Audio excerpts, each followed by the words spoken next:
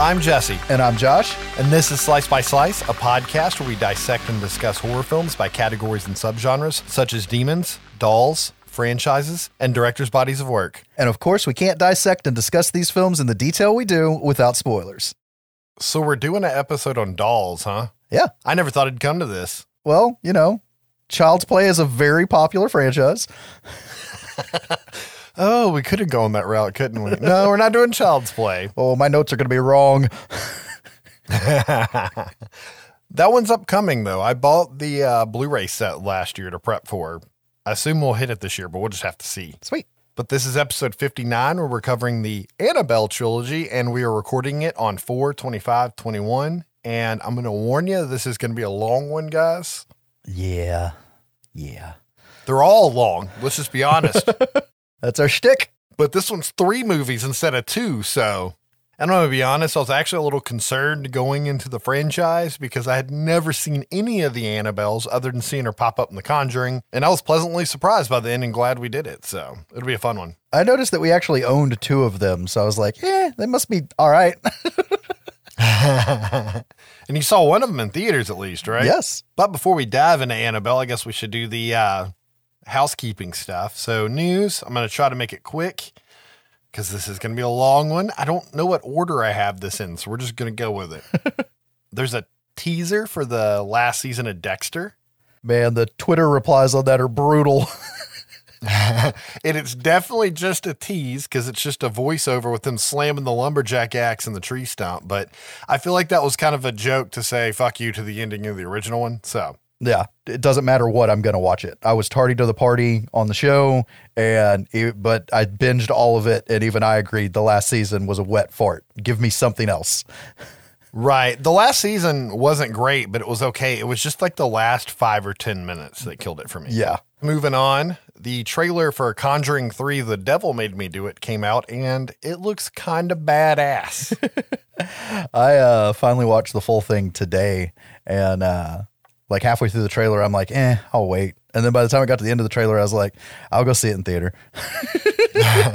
You knew you weren't going to wait. You love those fucking movies. The reception online is kind of like all over the place because just like the rest of the Conjuring movies, people either love them or think they're like shitty fake horror movies. Yeah. Or they refuse to watch them because they hate the Warrens, like the real Warrens.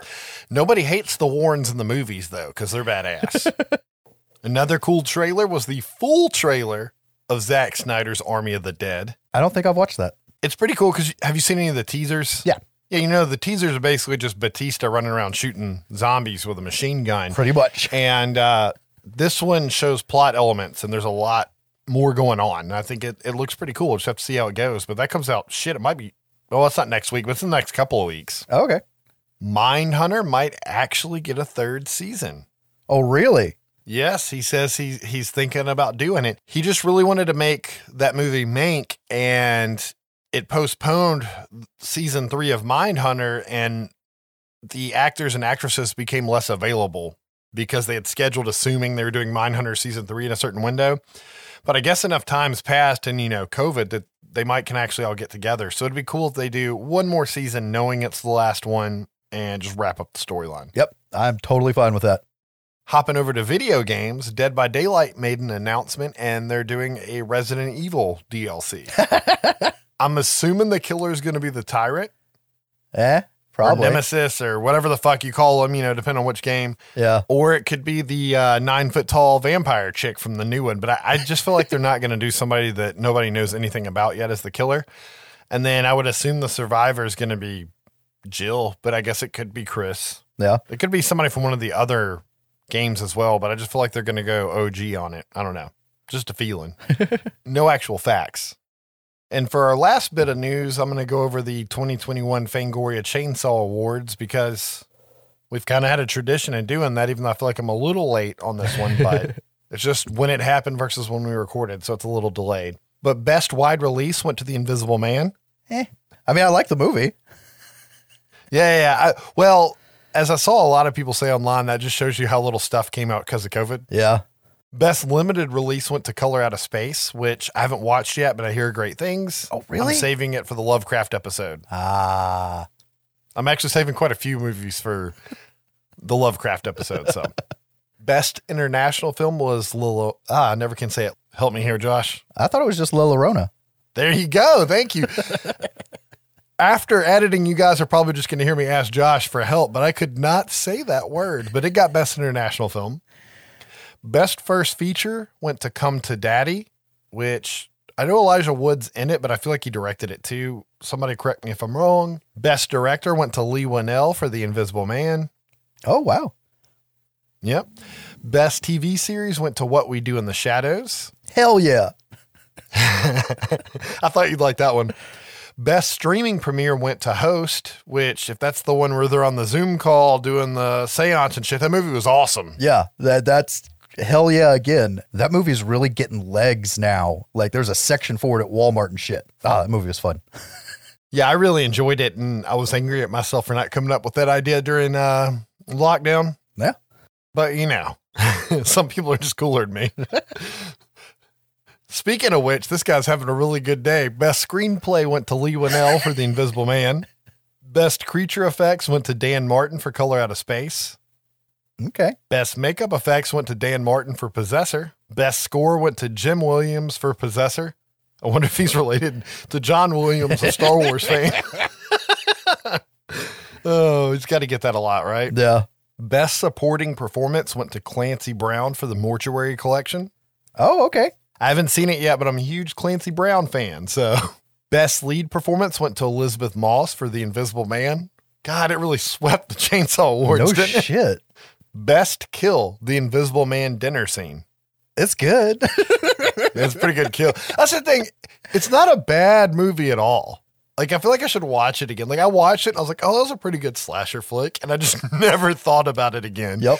And I think it was Dark Times when that came out on streaming. So maybe I should watch it again with new eyes. And for the final award, the achievement in nonfiction went to The Last Drive-In with Joe Bob Briggs. Oh, wow. Hell yeah. But that's it for the Chainsaw Awards. So we'll have to see how it goes next year. Usually we have an episode where we go over the categories and talk about it, I feel like, or maybe we consider it and not do it. But we'll try to make sure we do that next year. As far as announcements go, the next episode is most likely going to be a week late. We're probably going to go 3 weeks instead of 2 weeks on this one because we're going to need some extra prep time for it. Say what? And as far as updates and corrections go, I only have 2 of them. One of them was Laura Lizzie in The Craft was played by Christine Taylor, who played Melody on Hey Dude. We couldn't remember her name, and I kept saying, I swear it's Melody. You were half right. And for our second update, we actually had this brought to us from a user on our Instagram. I didn't ask permission to say their name, so I'm not going to do that at this time. But this user wanted to comment on the Charmed being a Craft ripoff and actually wanted to point out that they actually wrote a pilot and gave it to Warner Brothers or CW because they kind of changed names somewhere in there and they passed on it. And then the Craft got really popular and they decided they wanted to make the Witch show now. And everybody from the Craft was busy and then kind of made their own thing. Huh. Kind of funny how that happens in Hollywood land. Yeah, but they had a written pilot and it uses the same theme song. So yeah, most likely was stolen. And it wasn't so much that we said something wrong on the last episode, but we didn't actually have that detail. Yeah. So thank you for that. And everybody send more little tidbits if you have them for us to add to this section. Yeah, I really get off on our shortcomings being pointed out. And as far as what we watched, let's see. I finished Falcon Winter Soldier. That's it for my non-horror stuff. It was good, though. I'm staying up to date on season 2 of Creepshow, and it's been really good so far. Yeah. Some of the episodes only like one of the 2 segments, but... That's how I was for episode 4. But either way, it's been a fun ride, so I'm going to keep going on with this one. So I bet we only have a few episodes left. Probably. But I had a horror night with my buddy David, since we can only do those like quarterly now, having kids and all. And we watched 3 movies instead of 2 this time. And 2 of them I'd seen before, but I wanted him to see them. And that was Uncle Peckerhead and Jennifer's Body, right? So he liked both of those. But the new one to us was Scare Package. Yeah, you finally got to see it. Yes, and it was so good.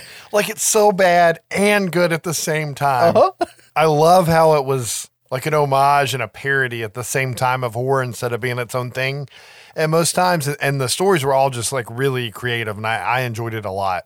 Nice. And the last thing that I recall watching, because I had to work a lot this week, was the new Mortal Kombat movie that came out Friday. Oh, sweet. I watched that last night. I'm glad we both seen it. Yeah, it was, I enjoyed it. I mean, I'm not going to say it was this great, awesome movie. I liked it more than the Monster Hunter movie, which I liked Monster Hunter, but it was kind of in that same vein where it was just like a bunch of stuff happening that was cool to watch, but not necessarily greatness. But it did have a lot more story in it than most other Mortal Kombat things have been. And it was actually a pretty good story. And the cast was great on this one. And they had a lot of actual martial artists. So that helped a lot. I love Kano, crazy Australian ass. Yeah, dude. He was Kano so funny in makes it. the fucking movie. Yeah, I think I said Kato, but it's Kano, right? Yeah. It was a fun movie. It's a lot of fights for the most part. There's a shit ton of gore in it. Yeah. Pretty sure a good bit of the blood was CGI, but if it was, it's some of the best CGI blood I've ever seen. Like it was like a stylized art type, the way they did it. Yeah. The blood was better than Goro, that's for sure. Yeah, I agree with you there. And it does have a bunch of monsters in it. So technically it's walking that horror realm, and James Wan produced it. So it's an atomic monster film. Yep. I'm hoping it at least breaks even, because when I checked the numbers on it, the budget was about 15 million higher than I expected it to be. And the numbers that are already out aren't looking good. So I actually looked right before you hopped in the meet, and it made like 31 million domestically, and global numbers aren't in yet for some reason. Okay. As of an hour ago. So I bet they probably made their budget back this weekend. I hope so, because they're trying, the way it ends, they're trying to set up an MKCU, it looks like. And I'm okay with that, because for all its faults, I'm okay with this. I'm okay with continuing the story from here. Not from There was Annihilation. a lot of fanfare in there to throw in like fatality and flawless victory that was almost too much, but they did it pretty well. But they're only almost too much because the movie was done like really grounded compared to the ones in the past. Yeah. And then it had those random sayings in it, but I guess they just had to have them in there, right? Exactly. I bet the movie did really well overseas just because there's so many famous Asian actors in it. Yeah, probably. So what'd you watch? Well, obviously, Mortal Kombat and Creepshow. We also, so we finished season 1 of Resident Alien, and it goes exactly where you think it's going to go, and it's still fun, and it's sci-fi, so we'll see if it gets a second season or not. Got to watch History of Horror 2. That was fun. Okay. I fell asleep towards the end. And we watched Unhinged, the Russell Crowe as a angry Southern white man. But have you seen the trailer for that? Do you know anything about it? I've heard about it, but I don't know anything about it.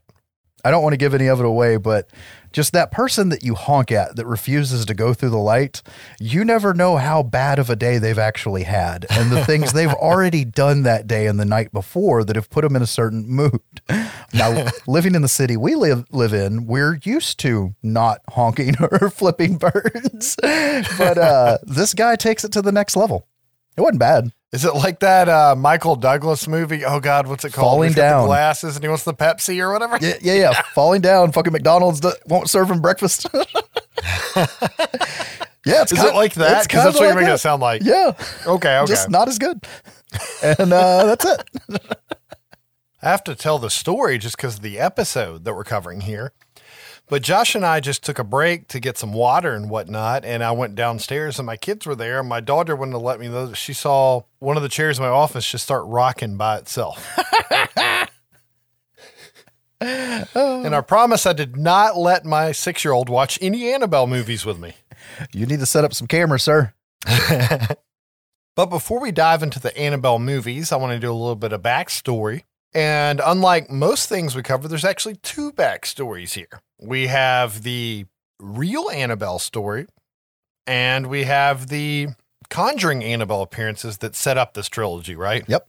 Annabelle was an actual doll that Ed and Lorraine Warren actually acquired and locked in a glass case, covered with many warnings, the Lord's Prayer, and St. Michael's Prayer. However, it was a Raggedy Ann doll and not a creepy fucking porcelain doll with glass eyes that should be destroyed upon sight.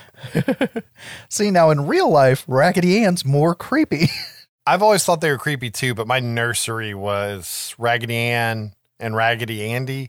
And I had dolls and shit of them all around the house as a kid growing up that was left over from said nursery. And I think I was actually Raggedy Andy for my first Halloween. It gets confusing because sometimes my mom says I was Dracula for my first Halloween, and the other time she says I was Raggedy Andy. So I'm assuming one of them was like first Halloween, and then the other one was like 1-year-old Halloween or something, maybe. I don't know. Or you were a vampire Raggedy Andy. That is terrifying. But the actual doll was supposedly gifted to a young nurse named Donna from her mother for her birthday, and she kept it in her apartment that she shared with another nurse named Angie and her fiance Lou. And they would find the doll in different parts of their house from where they had left it, and they would find it behind doors that were left open, and then they're closed now, or doors they closed that were open, and the doll's in there. And they would find notes that said, "Help me," throughout the house, and they were written on parchment paper, which they didn't even own in the house, supposedly. Like, so this paper just materialized out of thin air. Huh. And the women eventually had a medium come over to see if she could do anything, and she told them that the doll was inhabited by the spirit of a 7-year-old girl named Annabelle Higgins, whose body had been found a long time ago on the property where the apartments are now built before they were there. And the medium said that the spirit was benevolent and just wanted to be loved and cared for. So the girls told the spirit it could live in the doll and they'd take care of it out of pity for it. They felt bad for this little girl's spirit, right? Shortly afterwards, Angie's boyfriend Lou was supposedly attacked by it and had bloody marks on him that had a particular shape. I don't remember what it was. And they vanished after a few days, the story goes. And at this point, they decided to call the church, who sent a priest over, and the priest heard their story and called the Warrens over to investigate. And the Warrens believed that there was a demonic presence and had a priest perform an exorcism, and then they took the doll and locked it away in their occult museum, right? Yep. Lorraine had said that spirits don't possess objects, they possess people. And they think the spirit was manipulating the doll for pity, which they gave it, and that made the situation worse. And they think it wanted a human host. So basically wanted somebody to give up their soul so they could take the body, right? And the Warrens believe it was demonic and not a ghost because it had teleportation, materialization, and the mark of the beast, like the mark it put on the guy when it scratched him. So those were 3 signs to make it demonic and not spiritual. Oh, nice. The Warrens supposedly kept having car trouble on the way to their house with the doll in the back seat and almost got into an accident because the brakes stopped working until Ed reached back and doused it with holy water and a prayer, as the story goes. And I keep saying it this way because some people hate the real Warrens and some people like them. Some people call them charlatans and scam artists. Some people think they're actually demonologists. Make of that what you will, but these are the facts as presented by books, usually from the Warrens, unfortunately, but you don't have a lot of sources on it. But this is how the story goes. I'm just going to say, why didn't they have that bitch in the trunk? Exactly. And a man supposedly died in a motorcycle accident leaving the museum one time because he taunted the doll and made fun of it. And supposedly a priest had once held the doll and said that he didn't think it was actually demonic and it was a hoax, and he was in a near fatal crash as soon as he left. And he said that he saw the doll in his rearview mirror right before having the accident. Yep. And Ed Warren has told this version of the story in one book and a modified version in a video tour he did at the museum one time. On the video tour, he said that the girl was 6 and not 7, and that she had died in a car accident in front of the apartment, and that the doll was a Christmas present for Donna and not a birthday present. So taking that effect, Ed's told 2 versions of the story. So it's Amityville all over again. All right. But like I said earlier, a lot of people doubt the Warrens, and neither the nurses or the priest have ever come forward. And the name of the guy who died was never released. The Warrens are the only account of any of this story. Yeah. Oh, well, source material. Man, they took that and went with it. We got some awesome movie franchises out of it. And even though both the Warrens have passed away, the doll is still located in their occult museum, which is ran by Tony Spera, their son-in-law, who married their daughter Judy. And he is a trained demonologist by Ed himself. So, and I have a funny story to share about him that I'll save for the end of the episode. Okay. And I've only seen a couple of videos with him, and I don't know. I kind of feel like he's a guy trying to sell me like a pillow or a coin collection or something on TV. Even when he did his live Instagram thing on, yes, I know you all have heard stories that the doll has escaped, but it's very much still here behind me. And I'm like, I never heard it escaped. Yeah, his shit's like infomercials. Hey, fuck it. And I hear that you can't even actually go into the museum right now, not because of COVID. This was before COVID, but because of zoning issues. I guess they can't have patrons in it because it's a house. Yep, it's been closed because of that for a while. And that covers the quote unquote real Annabelle story. So now we'll go with the Conjuring franchise background. In the films, we first see Annabelle at the very beginning of the original Conjuring film as Ed and Lorraine are interviewing the nurses and Lou, and the nurses give their account of the story, and we see it through a series of flashbacks until the Warrens believe them and take the doll. And this was the last case they worked before the family in the Conjuring movie, like the main story there. Yep.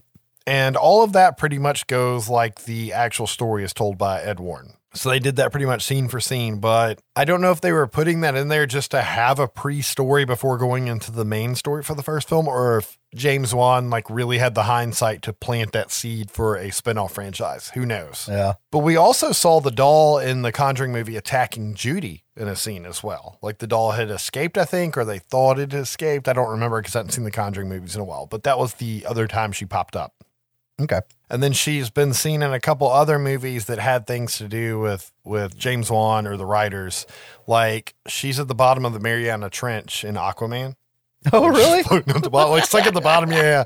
And then she's on the shelf in Shazam. And I can't remember who made Shazam and what they had to do with Annabelle, but I think it was like the writer or something. I can't remember. But Annabelle's popped up in both. But now that I'm done with the backstory, I guess it's time to dive into this first film of 3. Before this episode's 9 hours long. So Annabelle 2014 was directed by John R. Leonetti, and he had directed Child's Play 3. So he had worked on a creepy doll movie before. The Scorpion King, I Know Who Killed Me, and Piranha 3D, which there's not very many heavy hitters in there. But Piranha 3D has some redeeming fucking scenes at least. Oh, does it? I've never seen it. But he was also director of photography on a metric shit ton of movies, including some heavy hitters. So you could go to his IMDb to check that out. But I would say he's more known for that than being a director. The movie was written by Gary Doberman, who wrote Within, Wolves at the Door, Annabelle Creation, It 1 and 2, The Nun, most of the Swamp Thing show, and Are You Afraid of the Dark? Yeah, that guy. So he's been around the block a lot, and especially in the Atomic Monster James Wan universe. Yep. And the cast, oh my God, let's go with our star here. Annabelle Wallis playing Mia. What a coincidence. But she's going to be a Malignant, James Wan's slasher slash, wow, that's really weird to say, slasher slash Jalo flick that's coming out soon. She was in Boss Level recently. She was a main character on Peaky Blinders. She was on Tag. She was in the new Mummy movie, and I remember her from The Tudors because she was on at least the original season of that. Ward Horton plays John, and he's been on just a shit ton of TV from what I saw, but nothing jumped out. Tony Amendola plays Father Perez, and he's in so many genre movies and has so many voice credits that you're just going to have to look him up.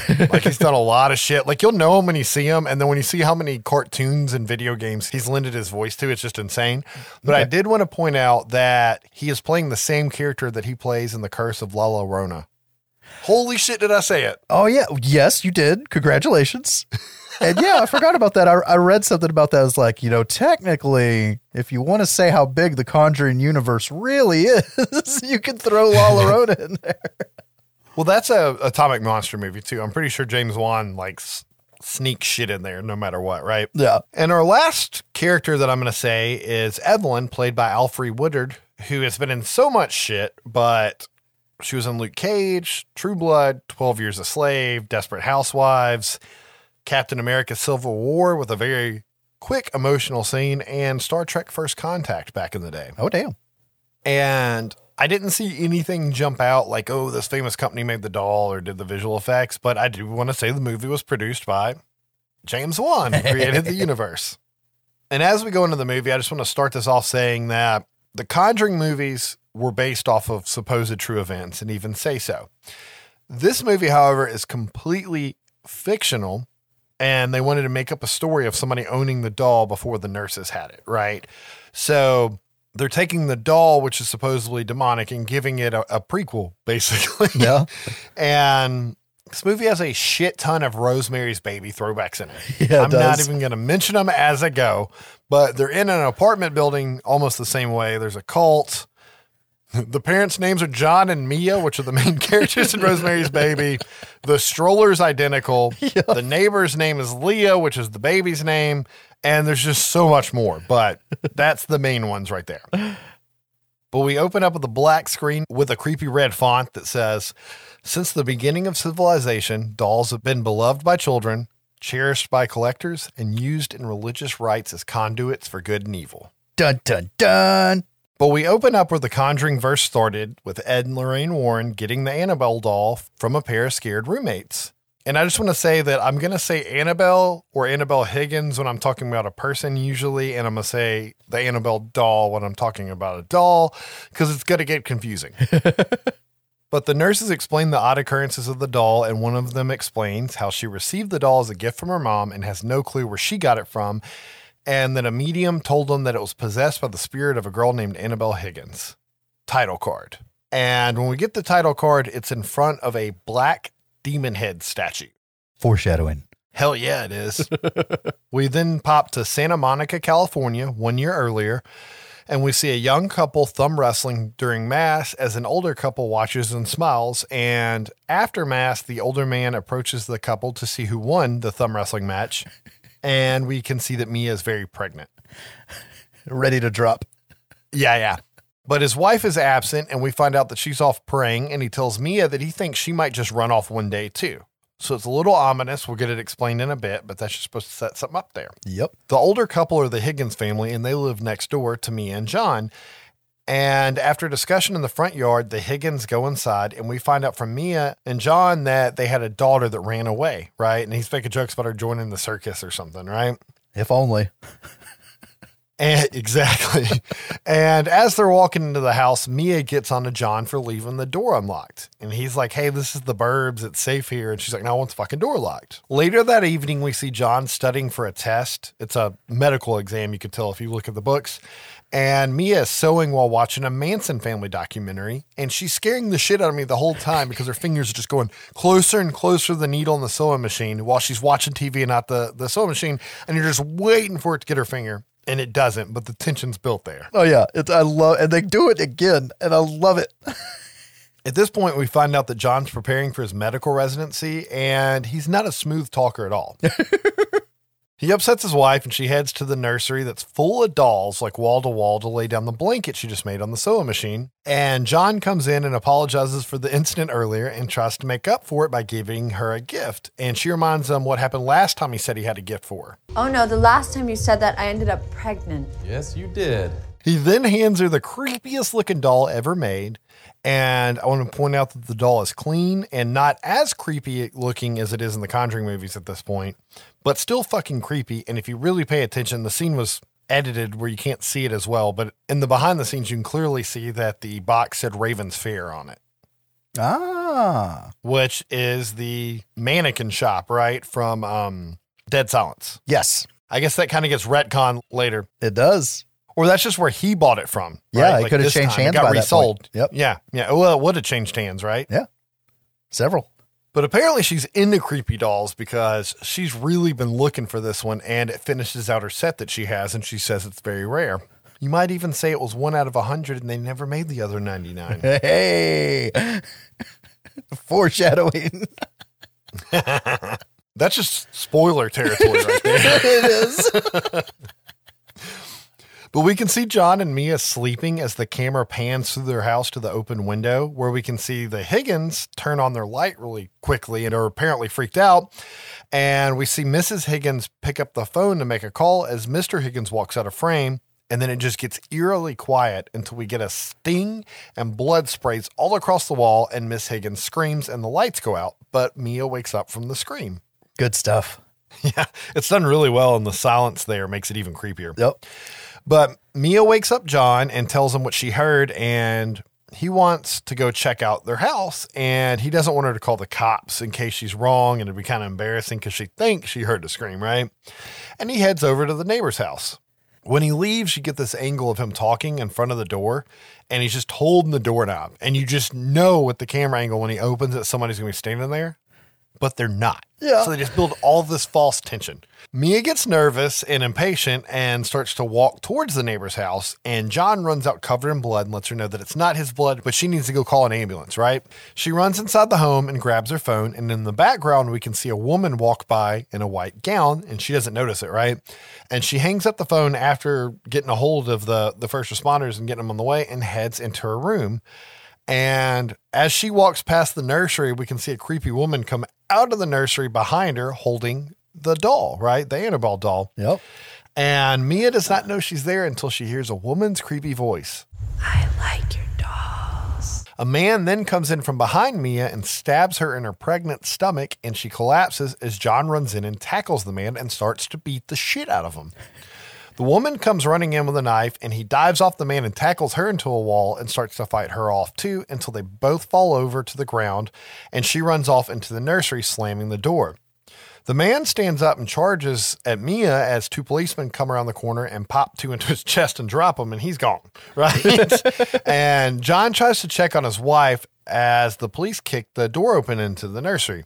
And the sound's like all fucked up in the scene. Like, it's just like you can't really tell what's going on. And I think it's because you're supposed to be hearing it from Mia's perspective, right? Exactly. We then cut to Mia being rolled out on a gurney by the paramedics, and she looks into the nursery as they go by, and she can see that the woman's dead against the wall with her throat slit and the doll's in her lap, and there's a strange symbol drawn on the wall in blood. And we see that some of the blood drips off of her throat onto the doll's face at the eye socket, and the eye socket like basically sucks the blood in, right? It doesn't naturally run in there. Yep. We then cut to this like really cool like news montage, and on the newscast, they explained that Annabelle Higgins had joined a cult and came back and murdered her parents, right? Like that's all they're saying on the news. So that was Annabelle Higgins, the missing daughter, killing her parents, which is kind of fucked up. Kind of, huh? Quite a bit, actually. We then cut to Mia in the emergency room, and the doctor says that the baby's fine, but there was some internal damage, and she's going to have to be on bed rest for the rest of the pregnancy, right? And she's only supposed to get up to go to the bathroom. John takes her home, and she makes goddamn sure that he locks the door this time. And the nursery has been sterilized, we found out. It's completely clean now, and the doll is placed on the shelf, right? So they were at least nice enough to put the creepy fucking doll back. I was going to say covered in blood, but I guess it fucking sucked the blood down like me with a root beer float. But the room really freaks Mia out, so she shuts the door, right? Like she doesn't want to see in there. John wheels the TV in for Mia and tells her not to rot her brain watching soaps, which she gets a little defensive on and says she hates soaps. And he lets her know that he's going to bring all of her sewing stuff in there so that she can make her very own sweatshop, right? These Nike shoes aren't going to make themselves. Jesus Christ. Mia lets John know that she's worried and that if something happens when she goes into labor, his job is to save the baby and not her. She's quite adamant about it and makes him promise that he will save the baby no matter what. A little bit of foreshadowing there, right? No. That night, just past the witching hour, we get a pan through their house and we hear the Toby rumble, as I call it on the podcast, in the nursery until the mobile starts spinning over the crib, right? Nope. We cut to the couple sleeping as we hear the sewing machine kick on, and this wakes up both of them. And John's prepared this time because he's got a Louis Slugger next to the fucking bed, and he goes running through the house to investigate, and he can't find anything except for the sewing machine, so he just turns it off and writes it off as a fluke, right? Yeah. On his way back to the bedroom, he finds the nursery door open and the doll on the floor blocking the door. So he picks the doll up, puts it on the rocking chair, and closes the door. He's really not thinking about it. The next morning, we see Mia sewing and getting pissed because her soaps are fucking up, and she chunks a book at the TV, accidentally turning it off. And then she hears the rocking chair creaking in the other room and goes to investigate. And it's really funny because she's like, I don't watch soaps. And then she's watching General Hospital for like the rest of the movie. Oh, totally. But she approaches the nursery and finds the goddamn door open and the doll sitting in the chair, but the chair's not rocking. We actually got to see the chair rocking and saw it instantly stop as she cut into the doorway, but she never actually saw it moving. Yeah. But John comes home with pregnancy snacks for his wife, which she says she doesn't get weird cravings like other pregnant women. Pickles. Pickles dipped in mustard as a snack. I think I'm going to have to check this out. I asked the wife, I was like, is there something that happens to pregnant women where they're like, this baby needs vinegar? I think they just get weird cravings. However, I was more pumped about the Jiffy Pop and the Taco Bell Doritos.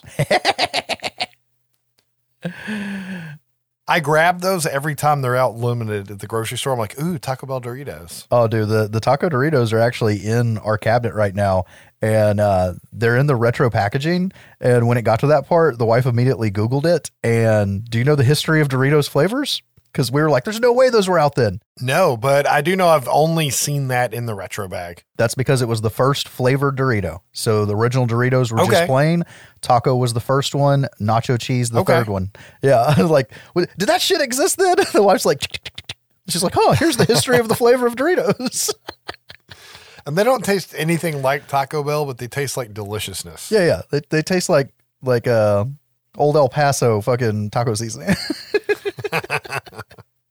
It's probably what it is. Anyways, John lets his wife know that he's got a great shot at a hospital, but they might have to move. It's going to be a little bit further away from the beach, unfortunately.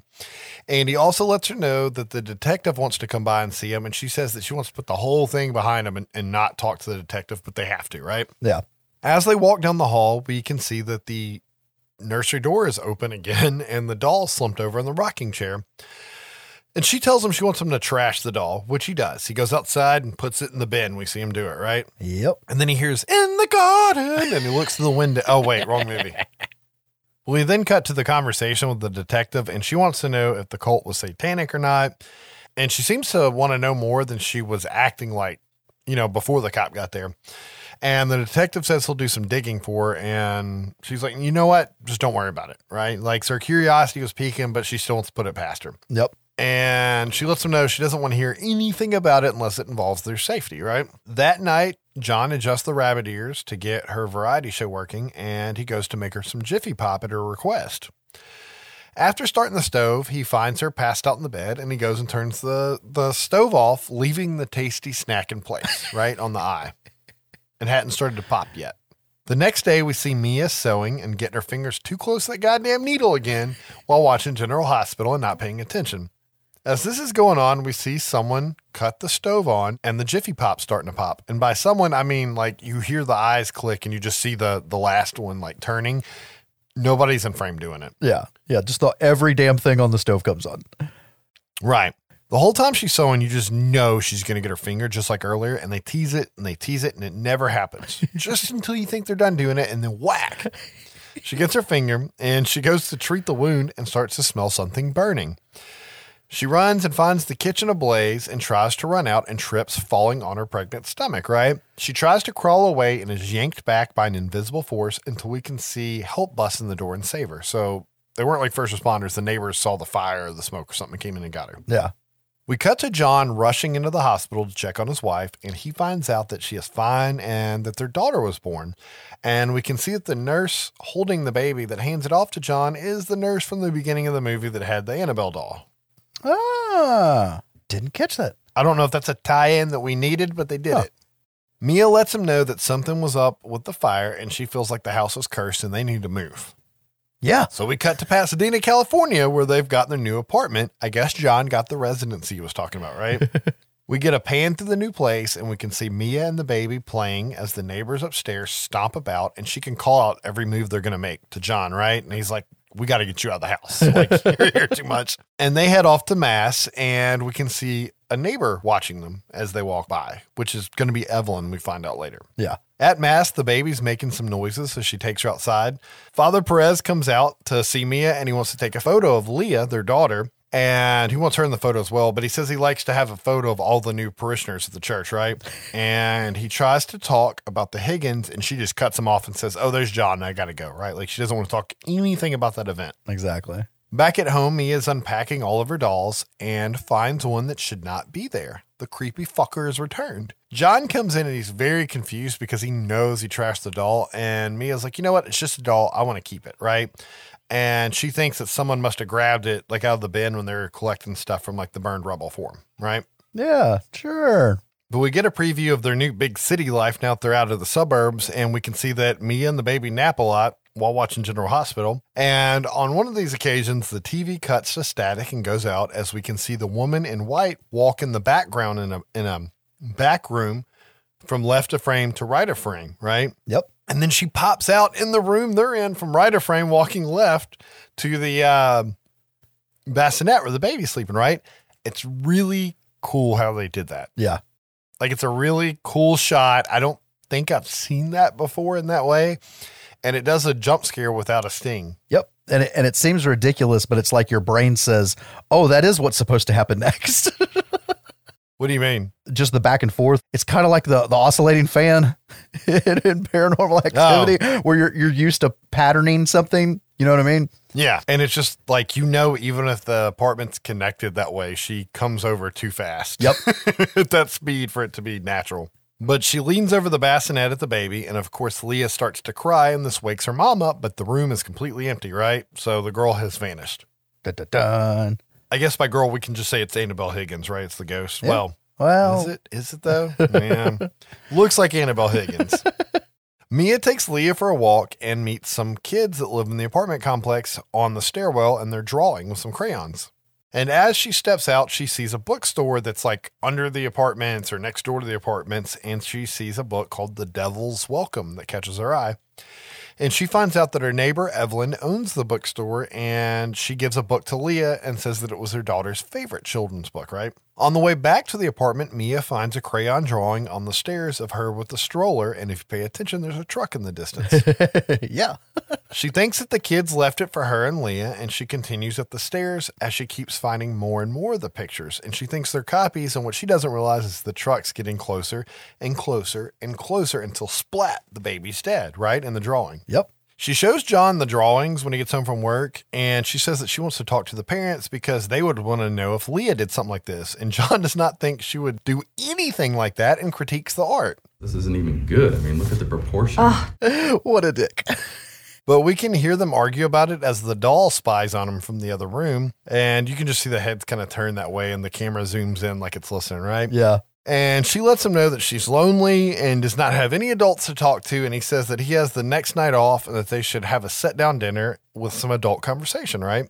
Yeah. So we cut to the next night where we see a record playing and Mia eating alone with John's seat empty with the plate sitting there. So obviously he had to work an extra shift. She cuts off the record and goes to dump his plate, and it kicks right back on. And this startles her, so she goes and checks out the apartment. She goes to check out the curtain, and then it jumps at her like there was somebody behind it. And this knocks her over, and then we see a creepy little girl go running by, giggling. She then hears the sewing machine and goes into the sewing room only to find the little girl and ask who she is. But she's standing in the hall and the girl's in the room, right? Yeah. Mia backs into the room that's like across from that room, and the child starts running at her full speed as the door is slowly closing. And as soon as the door is about to close shut, it pops open, and we see full-grown Annabelle Higgins running at her, and then she just vanishes. Once again, awesome fucking shot and creepy as hell. Yeah. That makes me jump every time, even when I know it's coming. I feel like it was in the trailer, and it still gets you. But we cut to her telling John about what happened, and he thinks that she's suffering from postpartum depression and needs some help, and he takes her to the priest, right? Father Perez lets them know that they have experienced a terrible life event and then a great life event, and a pendulum swing like that can take its toll on you. And he lets them know that you don't come back from something like this weaker, you always come out stronger, and they feel better about it and head out. They bump into Evelyn outside, and we hear that John has been working a lot. Duh. And Evelyn says that they can call any time and she'll give a tour of the neighborhood, right? Yeah. We see Mia sewing until she hears a door creak, and then we see her write it off and then go to put Leah to bed in the open nursery. She wasn't thinking about the door, I guess. The doll's on the shelf with her head turned, and as Mia leaves the room, the door closes and makes the same creaking sound, confirming it's the same door, right? Yep. And it was just slow enough that I guess she didn't notice it. We can see that there's now a thunderstorm going on, and Mia's taking some stuff down to the basement where they have storage areas for the tenants, right? It's just like little chain link fenced areas that you can lock and you can store shit in. Yes. And in Sweden, they would apparently call this an attic, but we'll get to that later. Okay. But Mia put some, I guess they are empty cardboard boxes folded up. That's what she takes down there. But she starts digging for something in her unit, and she hears a baby cry, and then she hears a creaking noise, or a squeaking noise would be better representation in this case. In the background, we can see a stroller roll out. I think it's her stroller, but it's definitely the Rosemary's Baby stroller. Yes. And we see it in the background, and we hear the baby screaming again, and Mia goes to investigate with her trusty flashlight and sees a bloody cloth kicking in the stroller. And as she approaches the stroller, it stops kicking, and she reaches for the cloth, only to have her arm grabbed by a long black demon hand.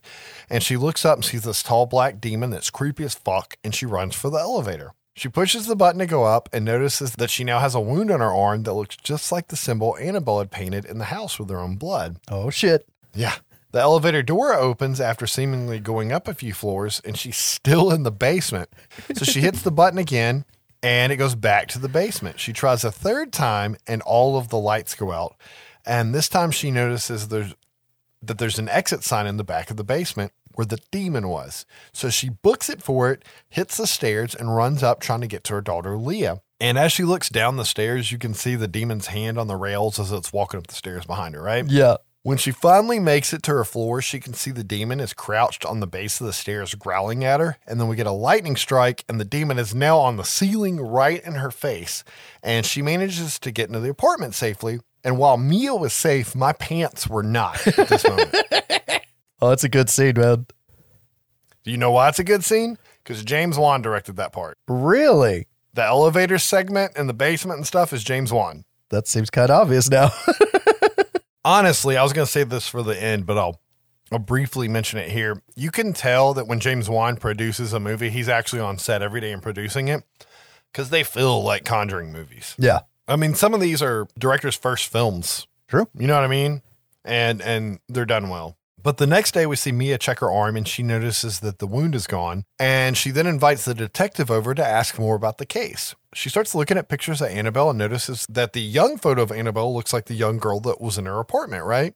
Yep. She's starting to put two and two together here. The detective says that he found out that the ritual they were performing was not devotional, as he once thought, because that's what he said earlier. He said they thought it was a devotional ritual, right? Like praising something. Yeah. But he found out that it was a conjuring ritual, and they were conjuring something. Mia realizes the symbol on the wall matched her arm and discovers that the cult was called the Disciples of the Ram. And if you think about what the demon looked like, we're going to call him the Ram henceforth. Yeah. He's got ram horns.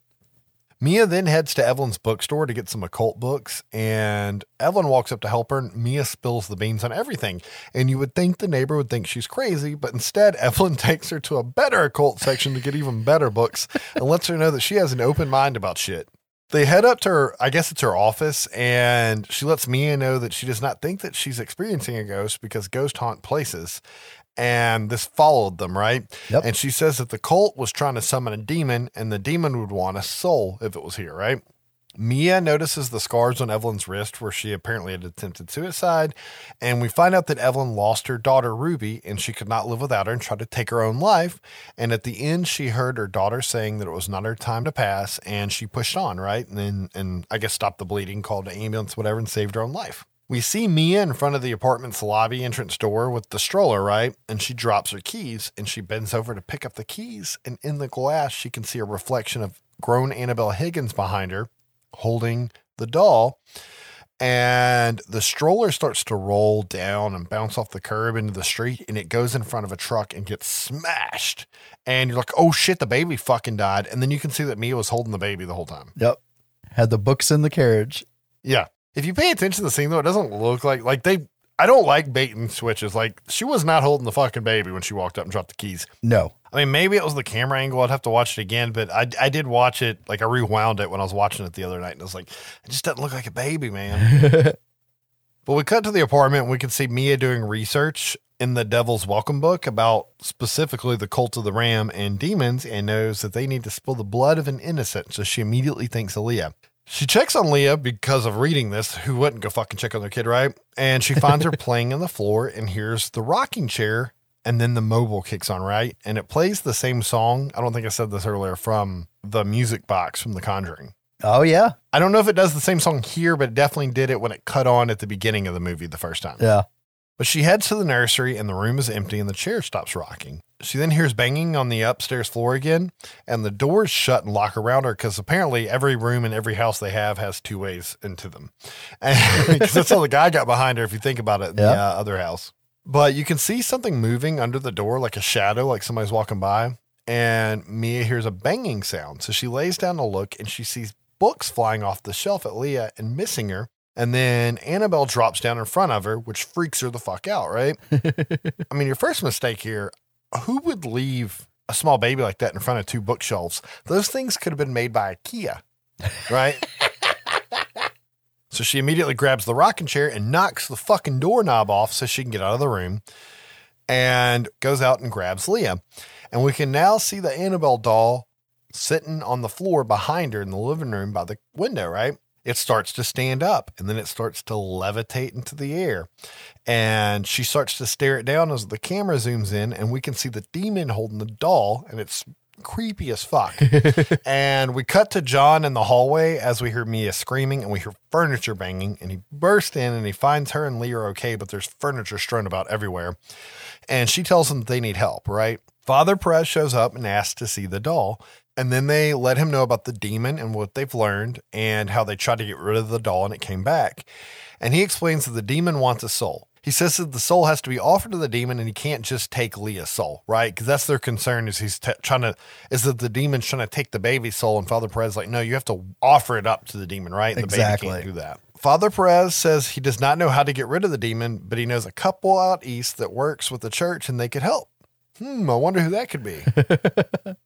But Father Perez offers to take the doll back to the church to keep them safe and heads on his way. On his drive, the radio starts to mess up and he knows something's up. And the doll is also really coked out at this point because its eyes are like red and you can see veins everywhere. And he makes it to the church and he takes the doll up the steps to the doorway. And we can see that Annabelle Higgins hitched a ride. And Father Perez sees her and he tries to run into the church for safety and he's yanked back by an invisible force, slamming him on the sidewalk and cracking his skull, right? Yep. So the demon managed to grab him before he got into the church because I'm assuming he would have been safe at that point. Yeah. He would have been safe if he put the doll in the trunk. I know. It always comes down to putting it in the trunk, right? It's going to come up later too. But we see Annabelle Higgins grab the doll and walk off. Back at the hospital, we can see John making his rounds and he sees a bunch of nuns and he realizes the priest is there and he starts to care for him. And at this point, I'm going to go ahead and call the third act, right? Yeah. We see Evelyn come over to hang out with Mia and she brings a bunch of clothes and toys over for Leah. She wanted to spoil her. And we can see that Leah likes Evelyn a lot and they all spend the day together, right? And we find out that Ruby died in a car accident where Evelyn was driving and she got into a wreck while looking at her daughter. And she made it, but Ruby didn't. And she never got to say goodbye to Ruby, and she never got to beg to God to take her instead because she was in a coma for 3 weeks, right? Back at the hospital, Father Perez wakes up and freaks out and asks John where the doll is. And he lets John know how evil the presence is and how bad it wants Mia's soul, right? Specifically Mia's. And back at the apartment, we can see John call, but Mia can't hear anything except for static on the phone, and she doesn't even know Father Perez got hurt or is in the hospital. And John hangs up the phone to head home, right? Yep. Mia starts hearing a banging on the door and she looks out the peephole and she sees Father Perez, but it's his back towards her, right? We know it's not Father Perez. She doesn't. Exactly. She opens the door and he's not responding to her and won't turn around. So she starts to reach for his shoulder and we see like a demonic face on him and he starts screaming shit in a demon voice and she slams the door, right? And then the record kicks on again that was playing earlier. But it sounds like a ritual or it's being played backwards. I can't really tell, but it's like a weird, like demonic record sound, right? Yeah. And they start to hear the banging on the ceiling again. And they think it's the neighbors, but in fact, it's the fucking demon banging on the ceiling. And it dives onto Evelyn, knocking her over and sliding into the hallway. So I guess they left the door open with the priest out there. And at this point, I had to get up and go change my pants again. Because that demon popping up on the ceiling and jumping scared the shit out of me the first time I saw this. Because if I didn't say it earlier, I had never watched any of these movies until we were prepping for this episode. Oh, wow. Yeah, I just put them off because I was like, I'm not really a sequel guy, and it's not even just a sequel, it's a spinoff. Right? A lot better than I thought they were. But Mia runs to the apartment looking for Leah. She hears her crying, and she only finds the doll. And then we see a crayon roll out of Leah's room, and Mia heads in. And there are markings all over the ceiling of the symbol, which is the symbol of the ram we know now, and the words "her soul" over and over again. Mia sees the doll in the crib and picks it up, smashing it over and over again into the crib, and then chunks it down the room, right? And she then sees Leah on the ground and hears her moaning and just stop moving. And I almost had to turn the movie off at this point because I thought she just killed the baby. Yeah, that shit is fucking brutal. And Yeah. I had forgotten about that part of the movie and rewatched it for the episode. I'm like, oh, fuck, I forgot the demon fucked with her that bad. I know. Because we see Mia grab the lifeless body, rocking back and forth, crying and begging for God until she hears a doll mocking her. And she looks down and realizes she's holding a doll and not Leah. It wasn't even the Annabelle doll. It was a different doll. Put me down. You're hurting me. Right. Heavy allusions here that we're seeing from the Stephen. Yep.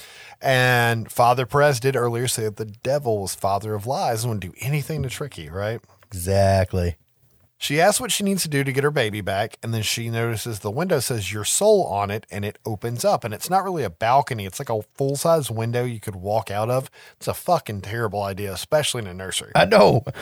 But as it opens up, she can hear chanting of "your soul" repeated over and over again, right? She slowly walks towards the window, realizing that she must sacrifice herself to get her daughter back. Right as Evelyn and John are trying to get into the apartment, right? Yep. And we see Mia grab the doll and say, "Mommy's coming," as she steps up into the window.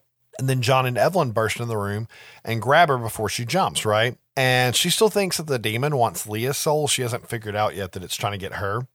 And John is talking to her and says that he and Leah both need her, right? And Evelyn tells her to calm down and that a daughter needs her mother. And John says that there has to be another way. And then we can hear Evelyn say that there is. And we see her in the window holding the doll. And she says this way she can make it right. And she knows what Ruby meant by her not being ready to pass yet. And she jumps, falling to her death. We can then hear Leah cooing from her crib, and she's fine. The demon got its soul. It gave the baby back. It honored the deal, right? Or I guess it was just not present anymore for the illusion of the baby not being there. Yeah. We cut to 6 months later, and we can see that Father Perez is okay and that there's no sign of the doll. And the priest says that the evil is constant and can never be destroyed. And he hopes whoever finds the doll next gets the help that they need. And he then gives the photo of Mia and Leah he took earlier to them, and he thanks them, and they head on their way. We cut to a woman in a thrift shop trying to buy something for her daughter, who is a nurse, and she sees this really rare doll on the shelf, and she wants it, and it's setting her across from a Raggedy Ann doll. There's a nice little throwback there. And she says she's got to have it. Fade to black, and we see text on the screen that says Annabelle now sits in a glass case inside the artifact room of Ed and Lorraine Warren. It is blessed by a priest twice a month. We then cut to the artifact room because the movie has more endings than a Lord of the Rings flick, and we can see Annabelle in the case, and the text pops up that says, "The threat of evil is ever present. We can contain it as long as we stay vigilant, but it can never truly be destroyed. Lorraine Warren." Credits. I was so pleasantly surprised going into this movie because it was really well made. I enjoyed it. It scared me multiple times. And this was a night where my son had decided to go sleep in my bed with my wife. Okay. And my daughter was upstairs in her room, and my wife has a weird thing about her sleeping up here by herself, right? She's like, what if there's a fire? I don't know what my 7-year-old's supposed to do if there's a fire, but either way, usually in that scenario, I'll come sleep in my son's bed. Okay. And I was freaked the fuck out. So I went and grabbed my 6-year-old daughter out of her bed and carried her into the other room to sleep in the bed with me because I didn't want to sleep by myself that night. So it did something to me. So it must be a pretty good movie. But for what they had to go on and then just come up with this story, I was really impressed. Yeah. It's got depth to it. I remember because when I first saw it, like all I took away from it was like, not bad for a spinoff. And then going back and rewatch it for the podcast, I'm like, this is actually a good standalone movie. Like there's stuff in here that I didn't really remember and it works. The only thing that's weak sauce to me is Evelyn saying, fuck it, and jumping out the window. Like that was a little weak sauce. But what else were they supposed to do? I really liked that part. I thought that was very fitting of what we had seen for her character so far. And I thought it was like a really heroic thing to do. And I don't know, it just didn't seem out of place to me that she would do that. Like she was still on this earth for a reason. And she said earlier that a baby needs its mother. Like she was really like stern on that point and brought it up right there at the last minute. So I just feel like she was trying to do that. What they didn't hit on was Mia saying that if you have to choose between Lee and me, you let me die, right? And I guess the situation was presented, but like John didn't actually have to make that decision. Yeah. It was like made for him. But that's because Evelyn knew his ass couldn't make the decision. She did it for him. Well, see, I get that with Evelyn. My thing is, of course, I'm cynical, is she jumps to her death and the demon's like, ha, and then turns back to the family like, I still want your soul. Like, who's to say that was the offering that the demon wanted? Or is that part of the deal? If you truly offer up your soul and sacrifice, the demon has no choice but to take the deal. I don't know. I think he just wanted a soul and he got it. Done. Souls are tasty. Ask Shang Tsung. Jesus. But this leads us to our next film, which is a prequel of a prequel now. And I'm, of course, talking about 2017's Annabelle Creation. Take it away, Josh. So this one was directed by David F. Sandberg, and I'll get into how he got into it here in a minute, but he did Lights Out, which is based off of his short Lights Out, Shazam. Oh, that's my tie-on right there. I couldn't figure out. Okay, there we go. And about 20-something shorts, and he's a Swedish filmmaker. Okay. This one was written by Gary Doberman, of course. This cast... So we've got Anthony LaPaglia as Samuel Mullins, who I'll be calling Mr. Mullins. Instantly, Empire Records, followed by Empire Records.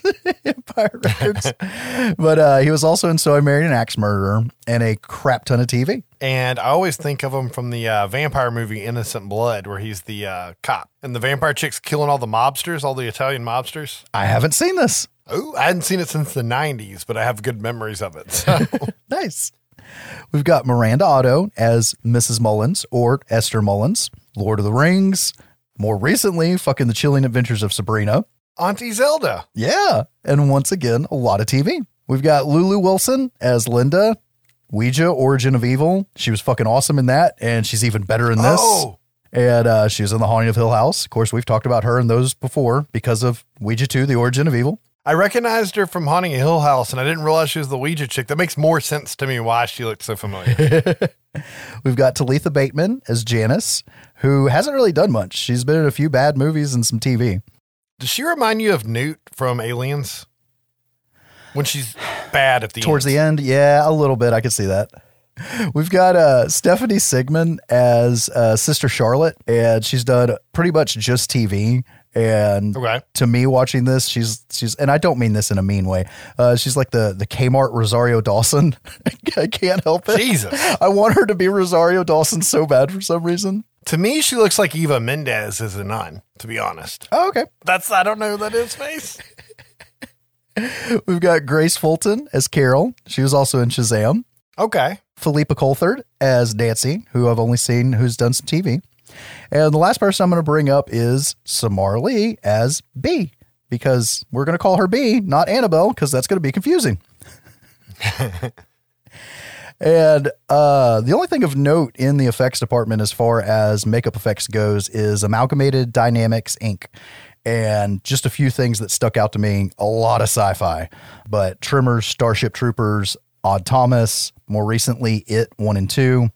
They've done a lot of stuff. So back to Sandberg. I call him the IKEA director, and if you watch his shorts, you'll see why. He is Pony Smasher on YouTube, if you want to see his stuff. Okay. He does all kinds of shit and is big into doing behind-the-scenes shit, too. And he did this one video. I know this isn't a director's episode, so I'm only going to tell one story. How to build a cheap-ass dolly for your camera. And he's like, you take an IKEA shelf, and you buy, and this is all quick cut, like produced while he's doing this.